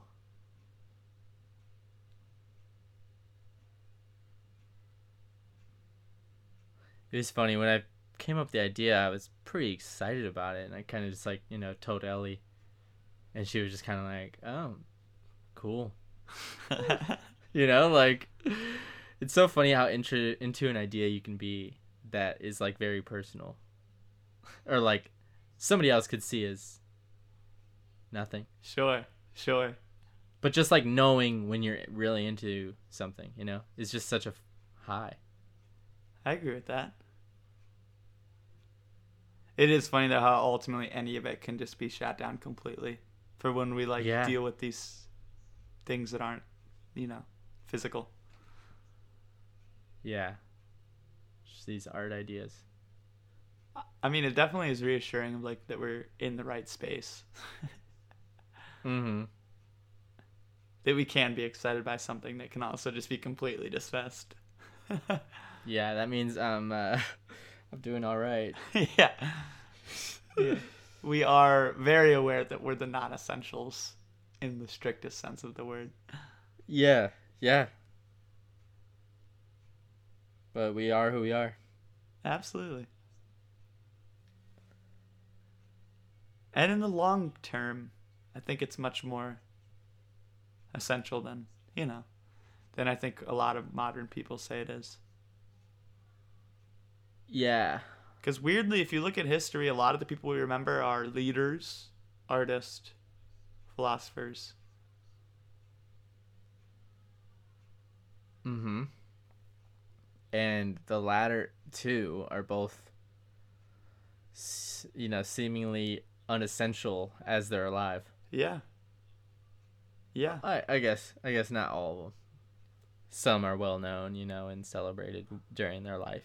Right. Yeah, I guess maybe that is the difference, that they actually probably are celebrated during their life, but just not as much after. And then sort of the rub of the philosopher and the artist, it's kind of the opposite for a lot of circumstances, because you're kind of dealing with what is not now, but what is the future. And so it takes time for people to actually see how it affected things. Yeah. Makes sense.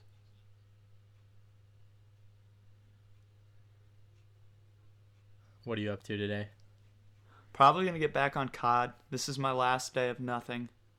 And then it's just going to be, Yeah, just ready to cram it. yeah, full week. Full week cramming. Full week, And then school's and over. then you're done. Yeah, I do still have to make a portfolio. They luckily gave us a 2-week extension. So then I'll have 2 weeks to make a digital portfolio of all of the work that I've made this semester. Which I'm really not looking forward to be honest with you. But 2 weeks is a good amount of time. 1 week would be annoying. 2 is pretty fair. So it still will be a nice. So the come down. portfolio is 2 weeks? Yeah, which it's not usually, but with this move to online, they've extended it to that. So you technically have 2 weeks left of school then. Well, it's 2 weeks after finals. Oh, wow. So you still have a while to go then. But it's just that one assignment. So if I wanted True. I could probably do that in 4 days. So I'll have Okay. 14 days to do 4 days of work. Maybe I'm Okay. undershooting that, but that's about what I'm going to give it. Nice. So the ratio of time you'll be able to do things other than school versus that, or it's pretty fair, pretty good. Yeah, I can take the back seat for sure. This feels like the last week then. Absolutely. Cool. That's good, dude. I'm glad we made it through a whole year, right? A whole year. 2 semesters. Good shit, Ev. I see you. Appreciate that. Yeah. Feels good. It is It interesting. really seemed like it was just a cinch. I would agree. Day to day, like it was definitely effort for sure. But yeah, I agree that it wasn't. it wasn't didn't pile ever, up on you. Why? Yeah, I never thought about like quitting. It's just a great feeling. Yeah. It was never like the burden to the sense that I did never think I could not do it. I just knew that it was challenging to do, which is cool. And I think I just have such a different perspective on a lot of things. Like I used to think like when people were getting their like graduations canceled and they were like they cared. I was like, who fucking cares about graduation? That had always been my sense. But now I'm already seeing like no, like for me with this degree, high school graduation to me wasn't much. It was fun. I do look back at it fondly because it was sort of like this last time we were all together. It was more for that. But I didn't care about like the school The achievement. actual graduating ceremony. Yeah. But I do think when this is done, when I finished this degree that for me was just completely optional is how it felt, where like I definitely didn't have to be doing this. I chose to do this. I chose to put in the work. And getting some sort of recognition for that, I think I will look forward to that. Dude, yeah. And then It'll Cassie... be a really cool degree.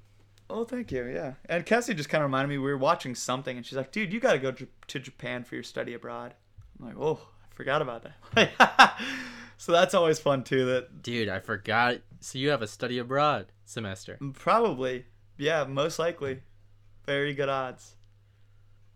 Whoa. So I think I'm looking at 2.5 years more. One of those international. Most likely what we'll see. The whole year? Half. Sorry. Okay. 2.5. Just a semester. Yeah, probably. With the summer of like an internship too, in the design field. Okay. Sounds fun. So yeah, I got a couple more years of bartending, And then it's easy. and then it's something. Yeah. It's interesting. I'm at a point with design where I feel my design brain stronger than ever. But I'm also very aware of where I need to step up my technical skills and even my discipline to it. And it's not a pressing issue because I think that's sort of one of the things I get to learn in the next 2.5 years. But like you just started this. It's the first of a few years of studying it. Exactly. And then you have Yeah. a whole career to become great. Yeah. absolutely. But there's just a lot of things that I'd like to explore. Like an idea will pop into my head and I'm like, man, that'd be just to run with that. But I'm like, and I can run with it in a thought experiment and kind of try to gather something. But it's not like I don't have like a sketchbook of like you could implement this shit, which is ideally at some point what I'd like to be able to do. An idea pops into my head and rather quickly have at least the step 1 and 2 of how it could potentially work, even if you never do it, of just having something physical, something tangible. some note to prove it, Yeah. to make it exist, even just the blueprint. Yeah. Which is nice. I know actually one of my classes next semester is called Thought to Thing. Wow. So hopefully I'll learn that. So a lot of this you're saying is the process of, like you say, the details and stuff like that, right? So like you're saying the process of actually taking notes on your ideas and starting to do them Yeah. is something you're struggling with. Just something I haven't done. Because I still like why this quarantine is so great is that like my perspective and my day-to-day life is very rich, and so that really feels like it's feeding this whole design brain, but at the same time I'm not like executing, and so I like where I'm coming from, but I don't have much to show for it. So like if I'm driving down the road and I'm looking at what I really like, how like Iowa's road system, all the signs are kind of vintage. The color palettes that they use, even like the fonts that they have to use, they have to be kind of stretched out so that they're readable from a longer distance. So they kind of look like old clock faces with these tall E's. And I like all that shit so much. And I'm just like, wow, I wonder like when they're going to redo this and what it's going to look like then and who they'll go for. I'm like, what would it look like if I just designed like the aesthetics of a road system, not where they're going or what they're made of per se, but like the palette and the fonts and the feel, the shapes of the signs, and and a lot of that has to be very functional more than anything. Like even like a guardrail, I think, is that weird matte color that's so fun to touch because it's not reflective. And obviously with those letters, they have to be kind of stretched. But it would be fun to just try to weigh out all those variables and kind of just come up with 10 ideas of how roads could look, and the signage system and the just experience of all of it, because I really am charmed by Iowa's, and I think it'd be hard to improve on, but it'd be fun to see what it could look like. But like a design, a study in design that you thought could be fun to dive into. Yes. A certain subject of design that you recognized and then wanted to think about how you would do. Exactly. And so for me right now, it is pretty much living out a thought experiment. And I feel like a few weeks ago, architecture was a big one. Absolutely. And that's a very similar one. Is that one. the main one probably you rooted in, or was that just a stint when we had talked about that before? I don't know. Okay, so I think it's the light starting to flash on something bigger. I think I like systems. And what I like about a home, and the way that I was thinking about a home, was thinking about every detail of it. Because I wanted to design the light switch. Most efficient and... Well, I just wanted to make it most uniquely. Yeah, most unique, but still like complete. I wanted to make it the most complete, the most thoroughly designed, the most intentionally designed house. Reach its fullest potential almost. Yeah, every detail. Of character and functionality. And I think that's what I like about road systems. I'm not going to dedicate myself to road systems, but like I like to think that way. How it's fun to think about how could A or blank, like what you could fill in any sort of subject. How could this subject be most unique and functional? Yeah. Or, aesthetically pleasing. Well, because all of that. It doesn't matter what you look at almost, but anything is fun, and street signs you hadn't really done yet. Yeah, and Tinker Hatfield, he designed the Jordan's shoes that we all know and love. He designed almost all of them. But he would also come to Jordan and you'd show him the shoes, and Jordan would be like, all right. And then he would flip the page and it would be the sweatpants, it'd be the sweatshirt, the shorts, it'd be everything. And then he'd be like, oh shit, yeah. And Frank Lloyd Wright would design the house, he would design the lampshades, he would the stained glass, he would design the chairs that would go into it to all become cohesive. And I'm just trying to that's what excites me the most. I don't think I would be that excited doing the package for something, but I would love to do something and the package for it. Yeah. I don't want to design the charger, but I would design the phone and the charger in the package. Yeah.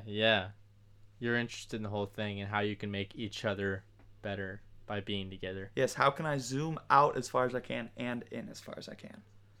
Yeah. And so it's interesting. Sure. Yeah, how can I get a rule and then have this complex thing have a bunch of little details that all follow that rule?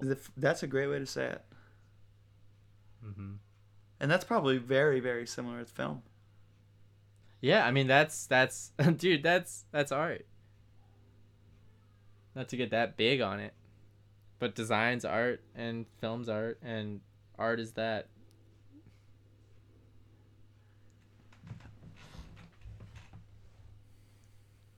Film was how I kind of got to that thought though first. I think we've had a good sense of it when it comes to music. Yeah. That rule. But just kind of that rule for our music has just always been so much more. We never questioned that rule, I guess. It was an obvious one for us at the time. Yeah.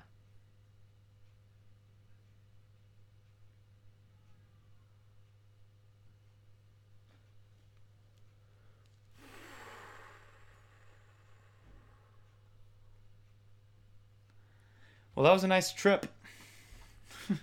Yeah. That was a good time. It was good, some good talks. Yeah, man. Yeah, I don't really have much else to say.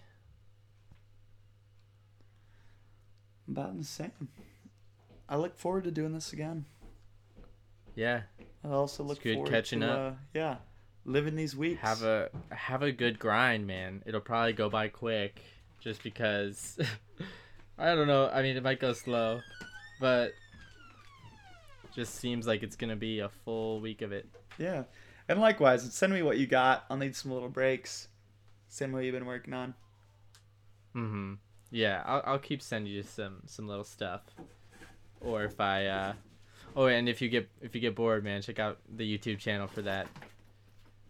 You know, that the OCs. Yeah, and so I'm interested, I can't believe you've been doing that much. So that's just on your which YouTube? That's just on my YouTube. Which one? I think it's just Ricky O'Connor. Ricky O'Connor. Okay. Yeah. There's some stuff on there. Cool, man. Ellie has one singing performance on there that's really good. Really? Yeah. Yeah. The first one she does is this like cover by Ty Segall that's like really good. And that's just on the VHS camera. Oh, hell yeah. It's a recent one. And you'll see what I meant by before when I was implying that like how much I love the audio of the VHS camera. Something so fun about it, just as much as the video. Yeah, I know nothing about a VHS microphone. Well, it's just like that video I sent you, you know? That was you talking, you know, while I was recording on VHS. Sure. And it just, something about it, just like, it sounds clear. Is that analog too, I guess, is my question? Dude, I have no idea. Dude, my friend Charlie was trying to ask me how my film camera worked. They're like, is this film or is this digital? And I didn't even know because it was like a tape that has like film in it, but it also is like the most digital sounds and recording buttons and stuff, you know? I don't know. I just don't understand it at all. Yeah. But it works real good. All right, dude. Yeah. Enjoy the old Sunday. Yep. Peace out, brother. Peace out.